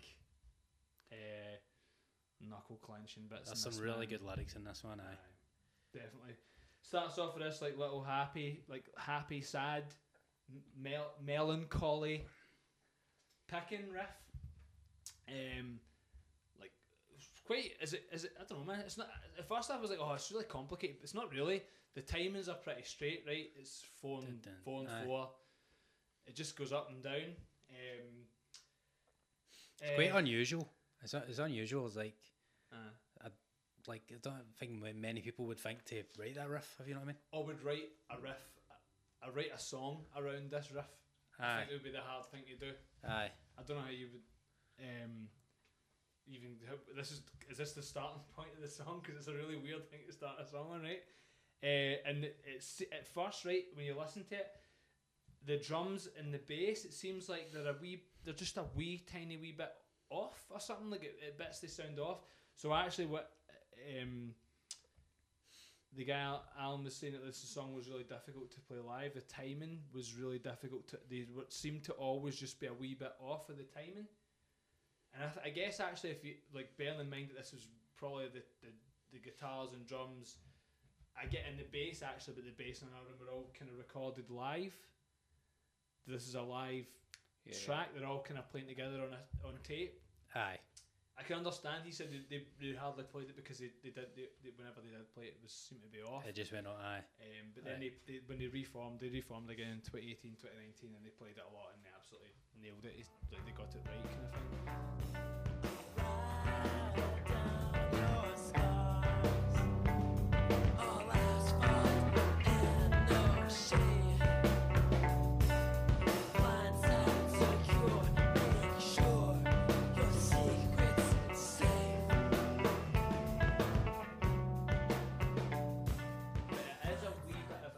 It's the drums. It's not the bass and the guitar that make it it's the drums are doing something. So it's a 4/4 at the time. It's funny that the drummer should say that the drums are the best. It's the guitarist. Me would say. No, I'm not saying the drums are the best. The drums are quite. The drummers picked a pure complicated thing to do here. Oh, so the drums are making it more difficult to play together. Right, aye. Aye. But I think if you play a simple thing over it, it doesn't sound as good. You know what I mean? Yeah, so you could the simple thing to do would just be a pure, like a straightforward, like. Aye. But then it turns into like a bopper. Do you know what I mean? Aye. So it's almost as if like the drummers made it interesting, but in making it interesting, you also make it quite difficult to play. But anyway, it takes you on like a wee path, and the vocals are doing the line that like, I remember back in the day, wee bit of like controversy about like, that's quite a cheesy line, that, but it's what else could you do here? It's such a nice thing to sing, like I'll ride down your scars, I'll asphalt in no shade. I always thought it was I'll ride down your scars. Aye, but it's ride down, isn't it? Ride down your scars.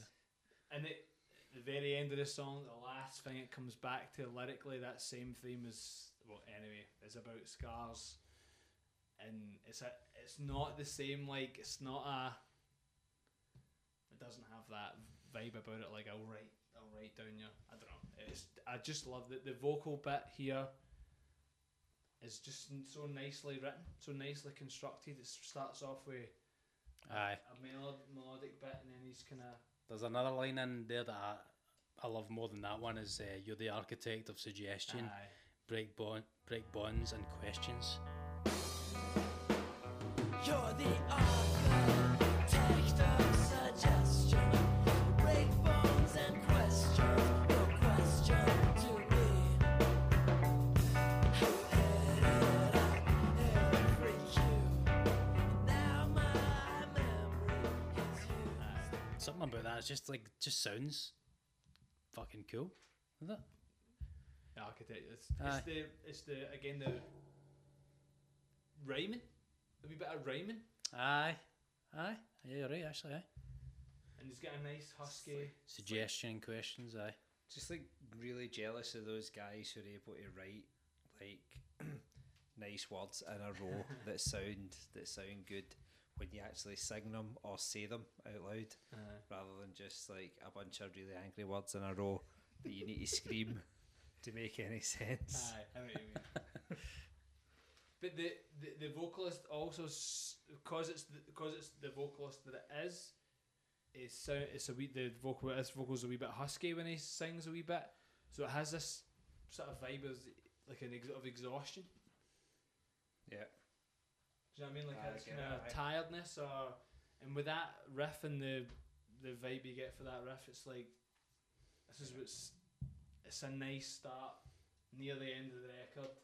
Fits that whole mood of the beginning. Is this their their most famous song from this album, Jink? Is this the one people are most likely to? I don't know. It's the one song that I don't know. I've heard the name most. Like if you look at the comments, and it's the one that's come up a couple of times. And when I went back and listened to it, I hadn't listened to this album for probably 10 years. Went back and listened to it. This was the one I was like, I know every single bit of this. Maybe not every lyric. It's memorable, isn't it? This one, aye. Ever knew them, but like. I don't know. Maybe Is this the main boy? I think maybe Submerge or this. I was a wee bit surprised that Ground Gives Out. I think that's a banger as well. Let us know. I definitely gives you a fucking. Let us know what your favourite songs, your fucking heroes are. Folk King, there was definitely like he mentioned that a lot of people would ask for this song specifically, but despite because they didn't really play it too often. Definitely never played it in Edinburgh anyway.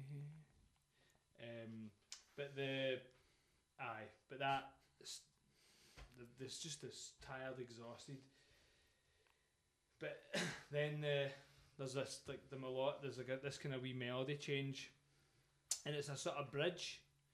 The wee bit where it talks, like, so this song is like this wee bit in this wee song is I think for me it has the most like sentimental value. This next wee section when he starts talking about like it makes you feel like you're on a journey where you're trying to find somewhere place nice, but it specifically talks about trying to find a place on this this beaten coastline.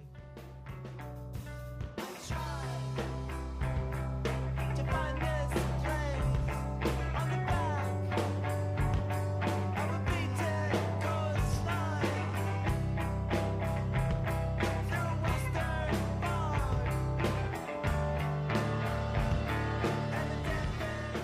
and the So for me personally, it makes me think about like Whitby. Like it makes me think about just obviously like a coastline, like try to find somewhere new and like somewhere cozy. And makes me think about like because it just talks about coast and stamping sand, and I think about Whitby. That's more than enough reason to think about Whitby. Like literally makes me think about that. Cozy metaphorically, but they're obviously from Portland, right? I've been to Portland. Oh, have you? Aye. So like, but also like I totally like recently, man. More recently, I got to go to. Was really lucky. Me and Sinead went to Pacific Northwest and got to go to Portland, but then did like a wee up and down the coast to like the Pacific Northwest coast, the Oregon coast, and like they was talking about the western fog, the dampened sand, like these places that they've all grew up in, I guess, are all like fucking beautiful. They're all like foggy and beach, and there's amazing cliffs and such amazing scenery to draw on for this. So it kind of made sense that they would write about that.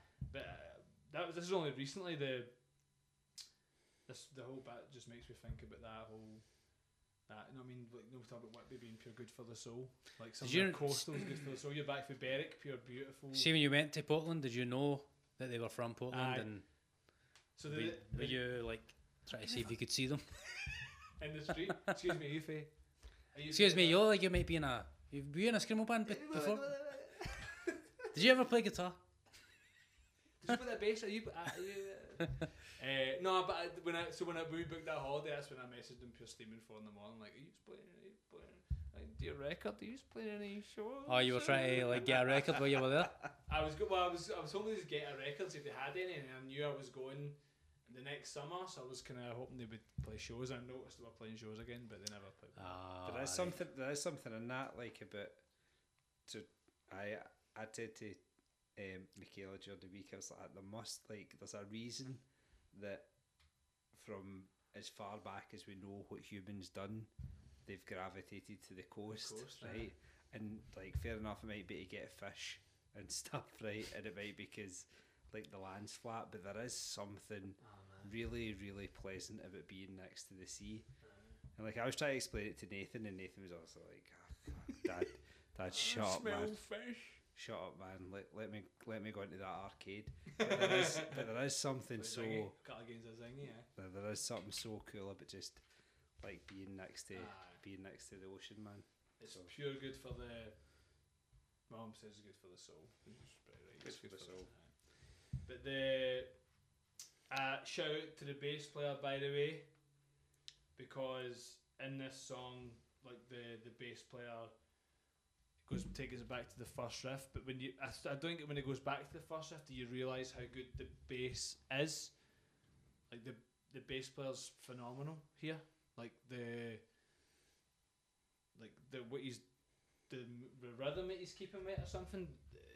Because obviously the drums are quite difficult as well, but the bass is awesome. And then it gets to like the song starts to properly take off about 2 minutes 15 in, man. They've got that like drum feel, they've got the sort of build up, the kind of slap, the slamming. It's not flamming, it's like just snare hits that build it up. And then the riff starts, but it's I know the rig changes to a riff here, but actually it's the big swooshing guitar strums here that absolutely take you somewhere. Do you know what I mean? The big.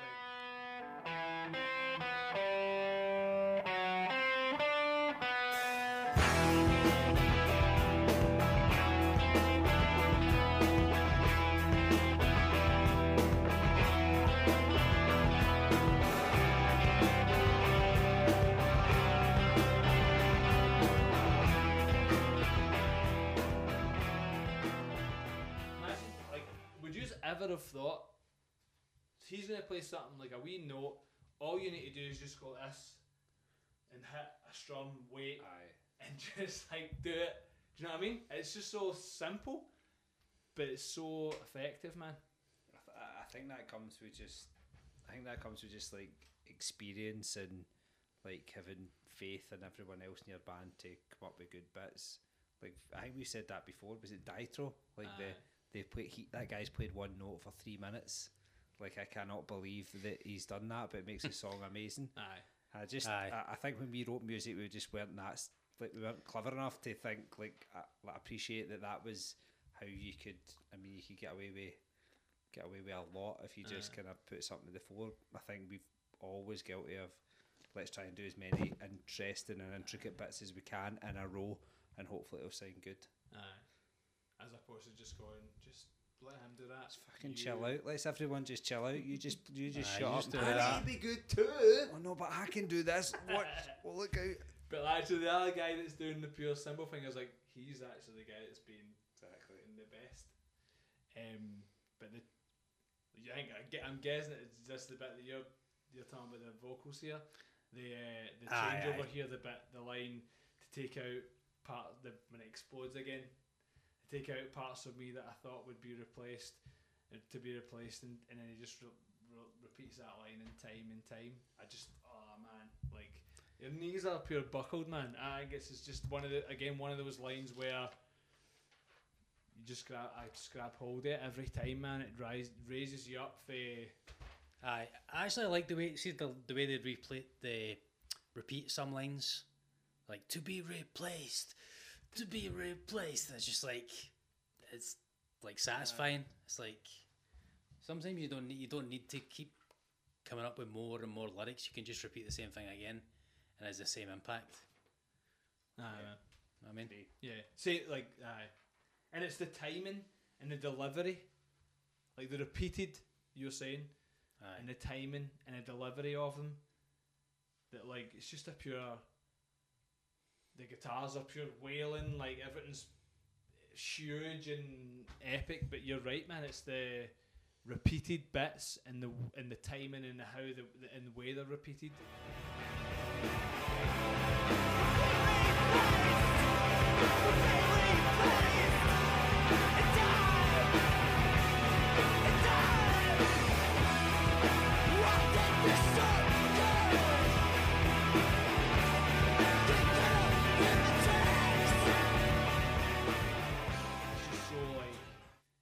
To be replaced, it actually makes you want to just like greet or something. Again, it's not a pure sad thing. It's like I don't know. Maybe the line itself is sad, but the whole thing in time just gives you that whole like positive like. It's like it's to be replaced in euphoric, time. isn't it? It's like a euphoric build up. But even euphoric is Aye. this is the word is exactly the word I was missing from my notes. Euphoric. But even that, like in time, parts of me that I thought would be replaced in time, like you're saying, like things would be like really shit, but you'll fucking move, you'll replace that, or you'll in time, like the whole thing, like it'll. Things will be alright in the end or whatever. And like it just builds, that whole bit just repeats and repeats and repeats. Like they're not shy of repeating a good bit and gradually like building it up. A simple build. Somebody else will step on the distortion 4 bars after the other person, and then the drummer will move to the crash instead of the ride for a while after 4 bars, and they're like, there's no rush to turn this into something. Like, let's just make this good bit last longer. And then the last section is just a pure an experience. There's the wiggling guitar when he's. It's beautiful. That's just fucking beautiful. I don't know how to describe it. It's beautiful. How long does it take to make a scar?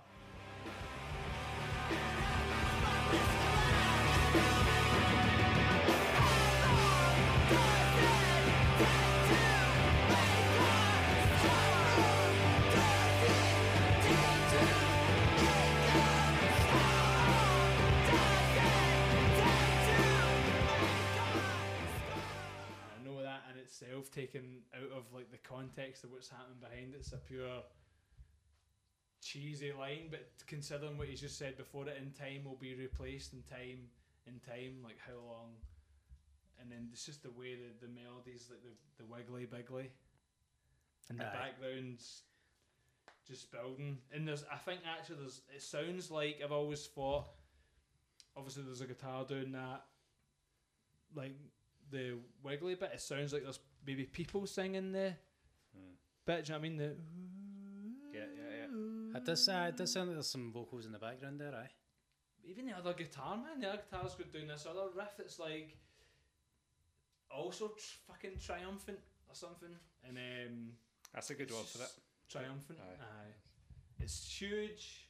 Most triumphant. So this is how long does it take to make a scarf? But that's the hook of the whole album, innit? It's awesome. That is the main fucking line in the whole album. To me, that's like that must mean so much to so many people. You get the impression that that's like a pure. That's the emotional line, isn't it? So how long does it take to make a scar? Right, you don't have to answer that, right? Well, I'd noticed this. But you have to answer this. How long does it take to make a scarf? Holy shit. To knit a scarf, right? I googled it, right? I fucking googled it and made a mistake, and it came up with a scarf, right? So, how long would it take a person who was skilled? Right, no, that's right. Okay, there's two answers, right? Okay. So for an experienced knitter, how long does it take to make a scarf, Tam? Right, a scarf. So an experienced knitter. So, I don't know, 3 foot long. This is scarf. terrible, but an experienced knitter, I'm imagining an old woman, right, sat with like her knitting needles, like 4 hours to make a scarf. 4 hours? That's really quick. Fucking hell, man! This old woman is rapid. She's an Olympian, right, Dave? What do you think? I think it would take an old woman. You're talking about just sit down straight knitting, no breaks for tea or biscuits. I mean, you could probably take a few breaks. Like you're not gonna, right? I think all in all, it would take old woman or man, or old person who was skilled in making scarves. Old person. Sorry. Yes. An old person. 7 hours. He's so wrong, man. Right, so we're talking about like an experienced knitter, right? Right. 25 minutes. A week? Shut What? up. A week. No, but that's like Shut up. no. No, a week. That's what You're it said. Nah, but they Your knitter is bullshit. that And then old it person- said Bullshit. for a inexperienced knitter, so someone that just started knitting just One for day. a month. Fuck off. We're not That's having that. garbage. Nah, we're not having that. So how long does it take to make a scarf? 4 hours. Nah. Talking shite, man. No way. By the way, It's pure there's no easy way to it make takes a week. scarf. It's just If a you big sat- rectangle. If you It's treated not that much like to a it. job, like I'm an I need- old person, I need- skilled in knitting. Not a scarf. What we should say is an experienced knitter. Who's going to knit a scarf as a job? A scarf knitter. Pretty sure like many companies pay children to do that. And Oh, developing child labour. We're not talking about Oh, child right, labour. okay. Make Anyway. a political statement. Okay, let's move on to the last song. Unless Okay. there's You get anything else to say? On Nah, just song's fucking magnificent, and it's the feel good, just fucking feel good end to this song. Melodic, passionate, yes, lovely. wrap it round yourself like a lovely scarf. Yes, a scarf. Let's move on to the last song then. Tam. So the last song on the album, Ground Give Out.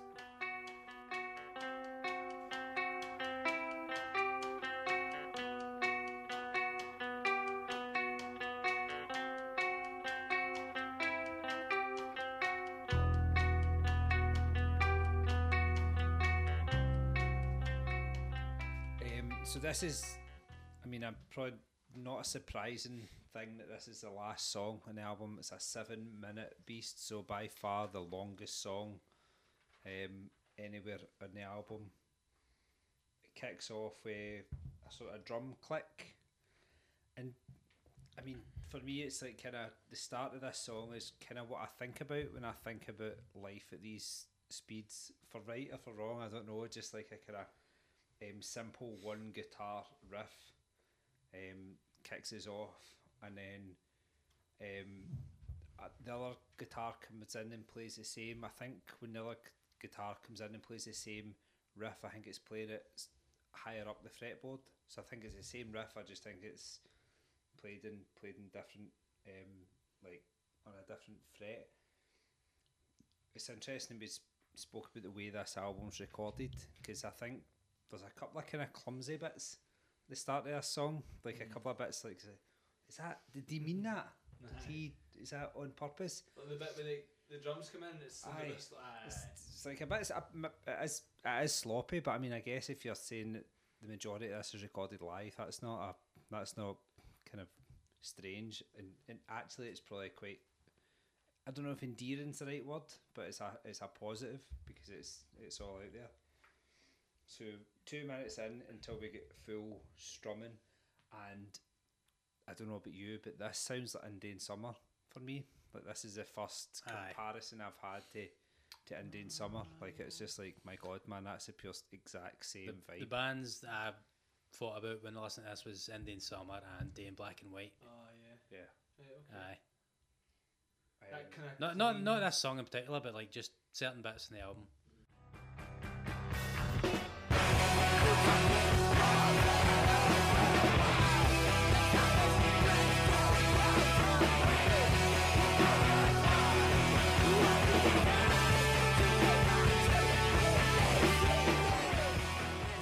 Imagine this song like in a really sweaty wee room, like, and for me, like, all Screamo songs take place in the 13th Note Cafe.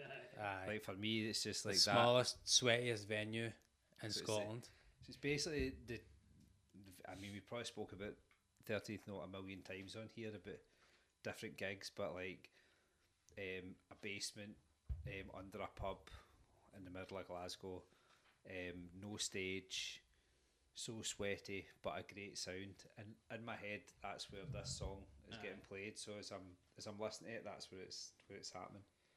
There's something about, like, I don't know, like, clean guitars. So I've mentioned before the lack of effects and like guitar effects on this, but like clean guitars playing what would ordinarily be heavy riffs is like a kind of feature of this band.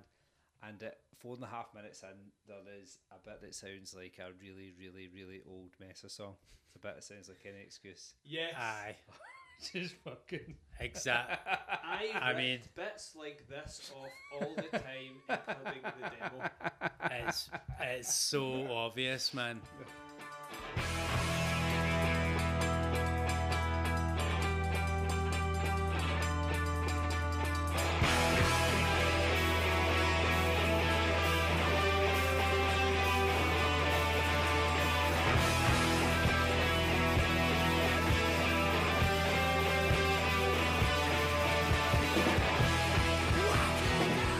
Actually, like, see when I edit this podcast, I'm going to put this bit in, I'm going to put the Mesa bit in, just to see. It's a huge rip-off.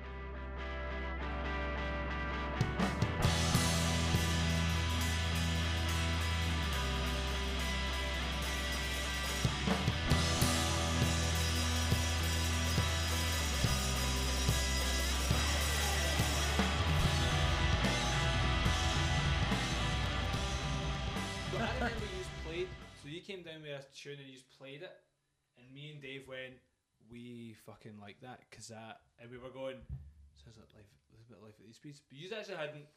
No, absolutely not. No. You could, the drums off. So I would say the end of it as well. I would say the difference is that like we were distorted, and like they're playing that in a much cleaner like guitar tone, but it's very, very similar.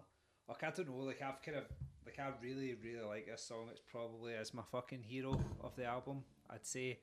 Like I don't know, Blindfold King would it's between this and Blindfold King. It's my fucking hero, but like I really like it. And when I think about like why I like this song, I struggle to see musically. I can't put my finger on like what it is I like about it, but there's something honest, there's something pure and sincere and heartfelt and driven and about the vocals and the music that just kind of all together makes me think this is actually a fucking absolute banger. And it's 7 minutes of music. It's not hugely intricate. It's not like, so like from a musical perspective, it's good to listen to, and there's interesting bits throughout it. But it's not like you're sitting there for the 7 minutes going, oh my god, I can't believe he's just done that or he's just done that. It's kind of just, I don't know. It's pure. It's a good song, and there we are. So I totally like agree. It's all really simple. The whole record is all really simple. But it's the, like you're saying, it's the bits. It's just the. It's good. I believe him. Do you know what it is? It's I believe him. Like, see if I listen to like a lot of like I don't like a lot of like emo bands that folk are into like the mid, a lot of the mid-90s stuff. Like I just don't get behind it. But see with this, like I believe the guy, man. Like I actually believe, and well, fair enough, the four of them. Like whatever it is they're singing about, I believe them. I can get behind them. It's honest, it's sincere and pure, and I think that's man, that's exactly, man. It's honest, sincere, pure. Passionate, but honest, sincere, and pure is absolutely like, and everything about it. Your fucking hero. That's my hero. I want to pick out just one wee bit in this record. You've covered it all, man. I think pretty much everything I wanted to say, apart from one specific wee bit, and that's about like 6 minutes 10 back. One of the first couple of songs I was talking about, they do this. The band do this like refrain where you think this is the bit where they're going to go to the big end riff. It's like, aye. and they hold for a bit, and it just everything drops out. It's just vocals, one guitar, and drums, and the guy singing it holds a body, but these limbs stretch like veins across. It's like it holds a body, but these veins stretch like limbs across. It holds a body, but these limbs reach like veins against the sky. It holds a body, but these limbs reach like veins.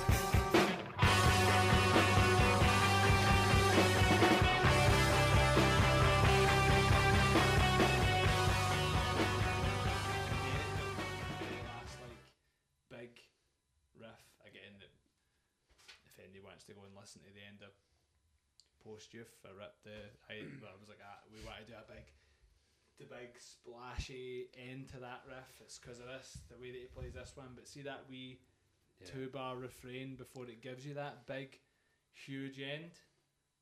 They're just so good at that. Like that. Here's a wee interesting bit that makes you more excited for the end bit. It's just so good. Just love them. I did wonder about the see that exact line, that these limbs stretch like veins across the sky. Like, I mean, it's beautiful. Like, it's like paints an amazing picture. Like, I wondered if it appeared somewhere else and they'd lifted that, but like I looked for it, I couldn't find it anywhere else. I wondered, like, if they lifted that for like a poem or some other piece of literature somewhere, but I don't think they have. I think it's theirs, and I think it's fucking really cool. It's awesome. It's awesome. A delicious line. Delicious end. Big end. Big end. Triumphant again. So those last 3 songs in a row are Forget about fucking it, mate. belters. So that's the side. So the second side. So for you, is the first side, second side better? Don't know, man. So it's hard to explain. That run of 3 songs at the very end of it. In fact, I'd even put the Writing Letters as a nice way to bop it into it. The second side of it is triumphant. The first side of it is fun and then quite like somber or something.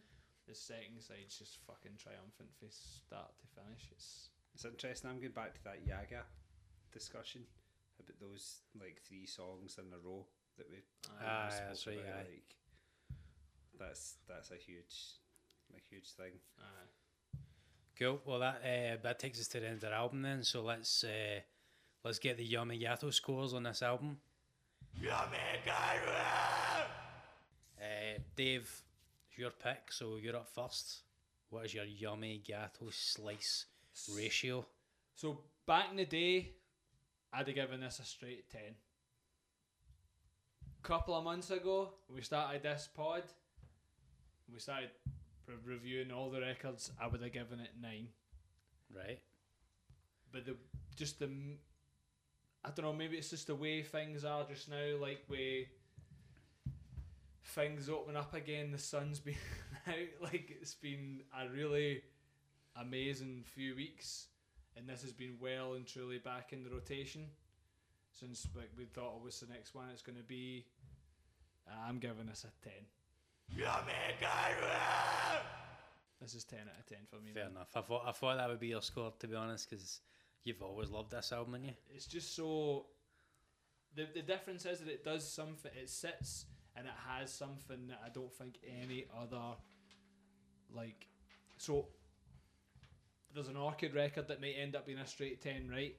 But there's other records that give you that, like, fucking anger, grit in the teeth, like, here we fucking go, you bastard. And then you've got, like, City Caterpillar. Right? And then you've got the City Caterpillar one that has these just such pure, perfectly crafted, emotional bits that are, like, and so huge. But then there's also, like, Suckle Takes a Square that kind of do that a wee bit for me as well. There's no other band that do, like, what this, that has the... I'm so glad that Maxie's or whoever it said that life affirming. This is a life affirming record, and there's not many in this genre of this whole vibe that are like that. and so this is a 10. 10 Do you know 10 what? I slices. absolutely love how much you love it. Like I find like I pure buzz off that. Like see when like one of your mates is really really into something and they absolutely like can't see past it and love it. I think that's brilliant. Like the most interesting thing for me in through this discussion is like understanding why. You know what I mean? Like Aye, picking it, that's like, that's what's good about this why doing do this you like that? podcast. Aye, exactly what is Aye. it you what is it you like about that? Like I think that's the most interesting thing that we could pick out of this. Like because I mean we all know you love this album and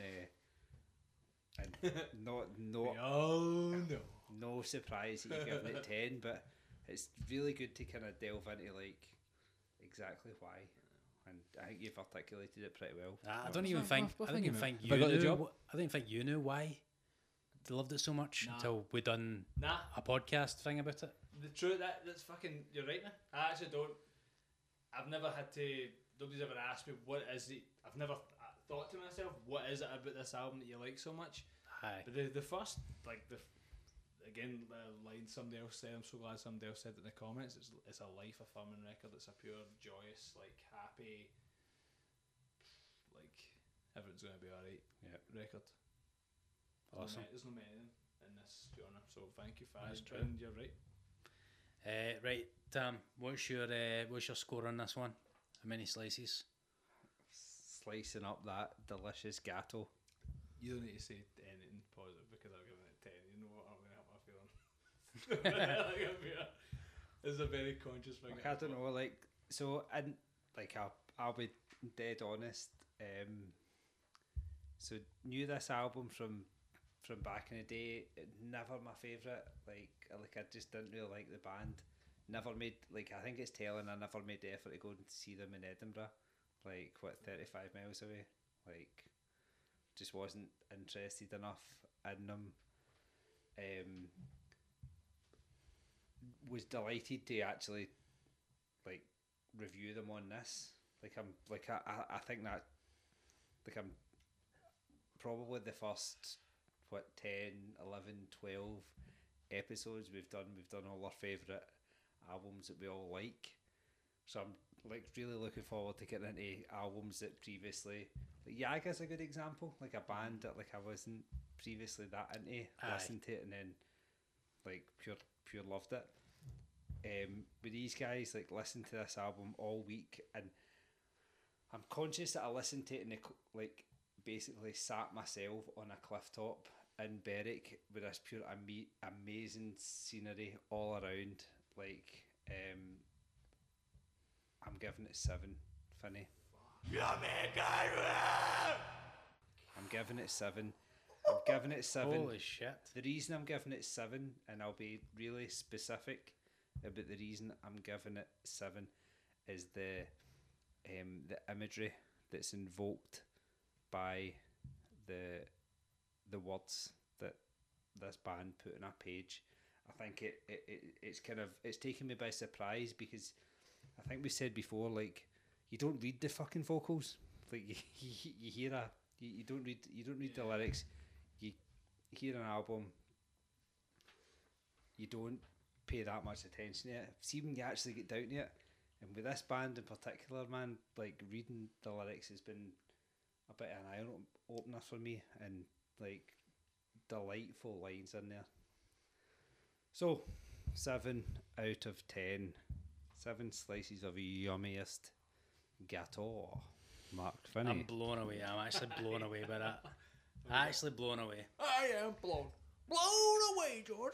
Right. Okay. Sorry, I'm going to have to bring the fucking. have to bring it down here. Buzz Killington over there. Right. I really tried to get back into this album. Didn't like it back in the day. Still don't like it that much. For me, it's the guitar tone. I don't like it, man. There's nothing to it. It's so flat. It's like there's just a wee. Like it annoys me because I'm like, see if I could mix this, I could make it sound so much better. I don't know if they wanted it to sound like this or not, but for me, it just doesn't sound that good. Some of the riffs most of the riffs are really similar. And I know that like there's other Skramz albums that have a lot of similar riffs as well, but again with the tone that's not sounding that good and the riffs are all kind of similar, that I found it quite hard to differentiate between songs. Like, see, try to pick out what song was what. Then also the vocals, they're all pretty similar. Like, see, even though there's 4 vocalists, I couldn't tell that. Yeah. And apart from a few singing parts that are really good, the vocals, they're just a bit, I don't know, just a bit boring. Sorry to bring this down, man, but like even like I couldn't even listen to the whole album in one go. I had to break it up into like a couple of parts to listen to it. So for me, it's 4 out of 10. 4 out of 10. Oof, the lowest rating anyone's given a record. I think that's fair enough though. Aye, that's fair enough. That's fair enough. It's a like I feel like we should like say to the sorry Adam. I did say I've no idea what everybody else is going to say about the record. I warn you that I'm going to absolutely gush over it. So if that was the sound of Tam throwing his notes down and crossing. No, that's fair. I don't. Like, But I will say I like it more than I did. So I don't know. by the way, like I think this is pretty fucking cool that we've done this with one record that actually like we all don't like. We have records that are like we all agree on. Aye. But actually, there's some records that just aren't your vibe. Aye, exactly. Aye. And I kind of like that about this is kind of because it's going to end up being really weird that they're all going, that's an 8, No. 8, yes. Aye, we can't always be giving out fucking high scores. I was worried that I was like in the end up going to be the only one that liked this. I'm so glad that. Oh no, somebody else. I definitely getting it more this week. But it is like, and I do think it's really simple. And the thing is, it's so funny that the things that you don't like about the record, You do like? there's the things that Oh. I love about it. Do you know what? You make it sound like we're on different sides. Like you wanted it that way. You make it sound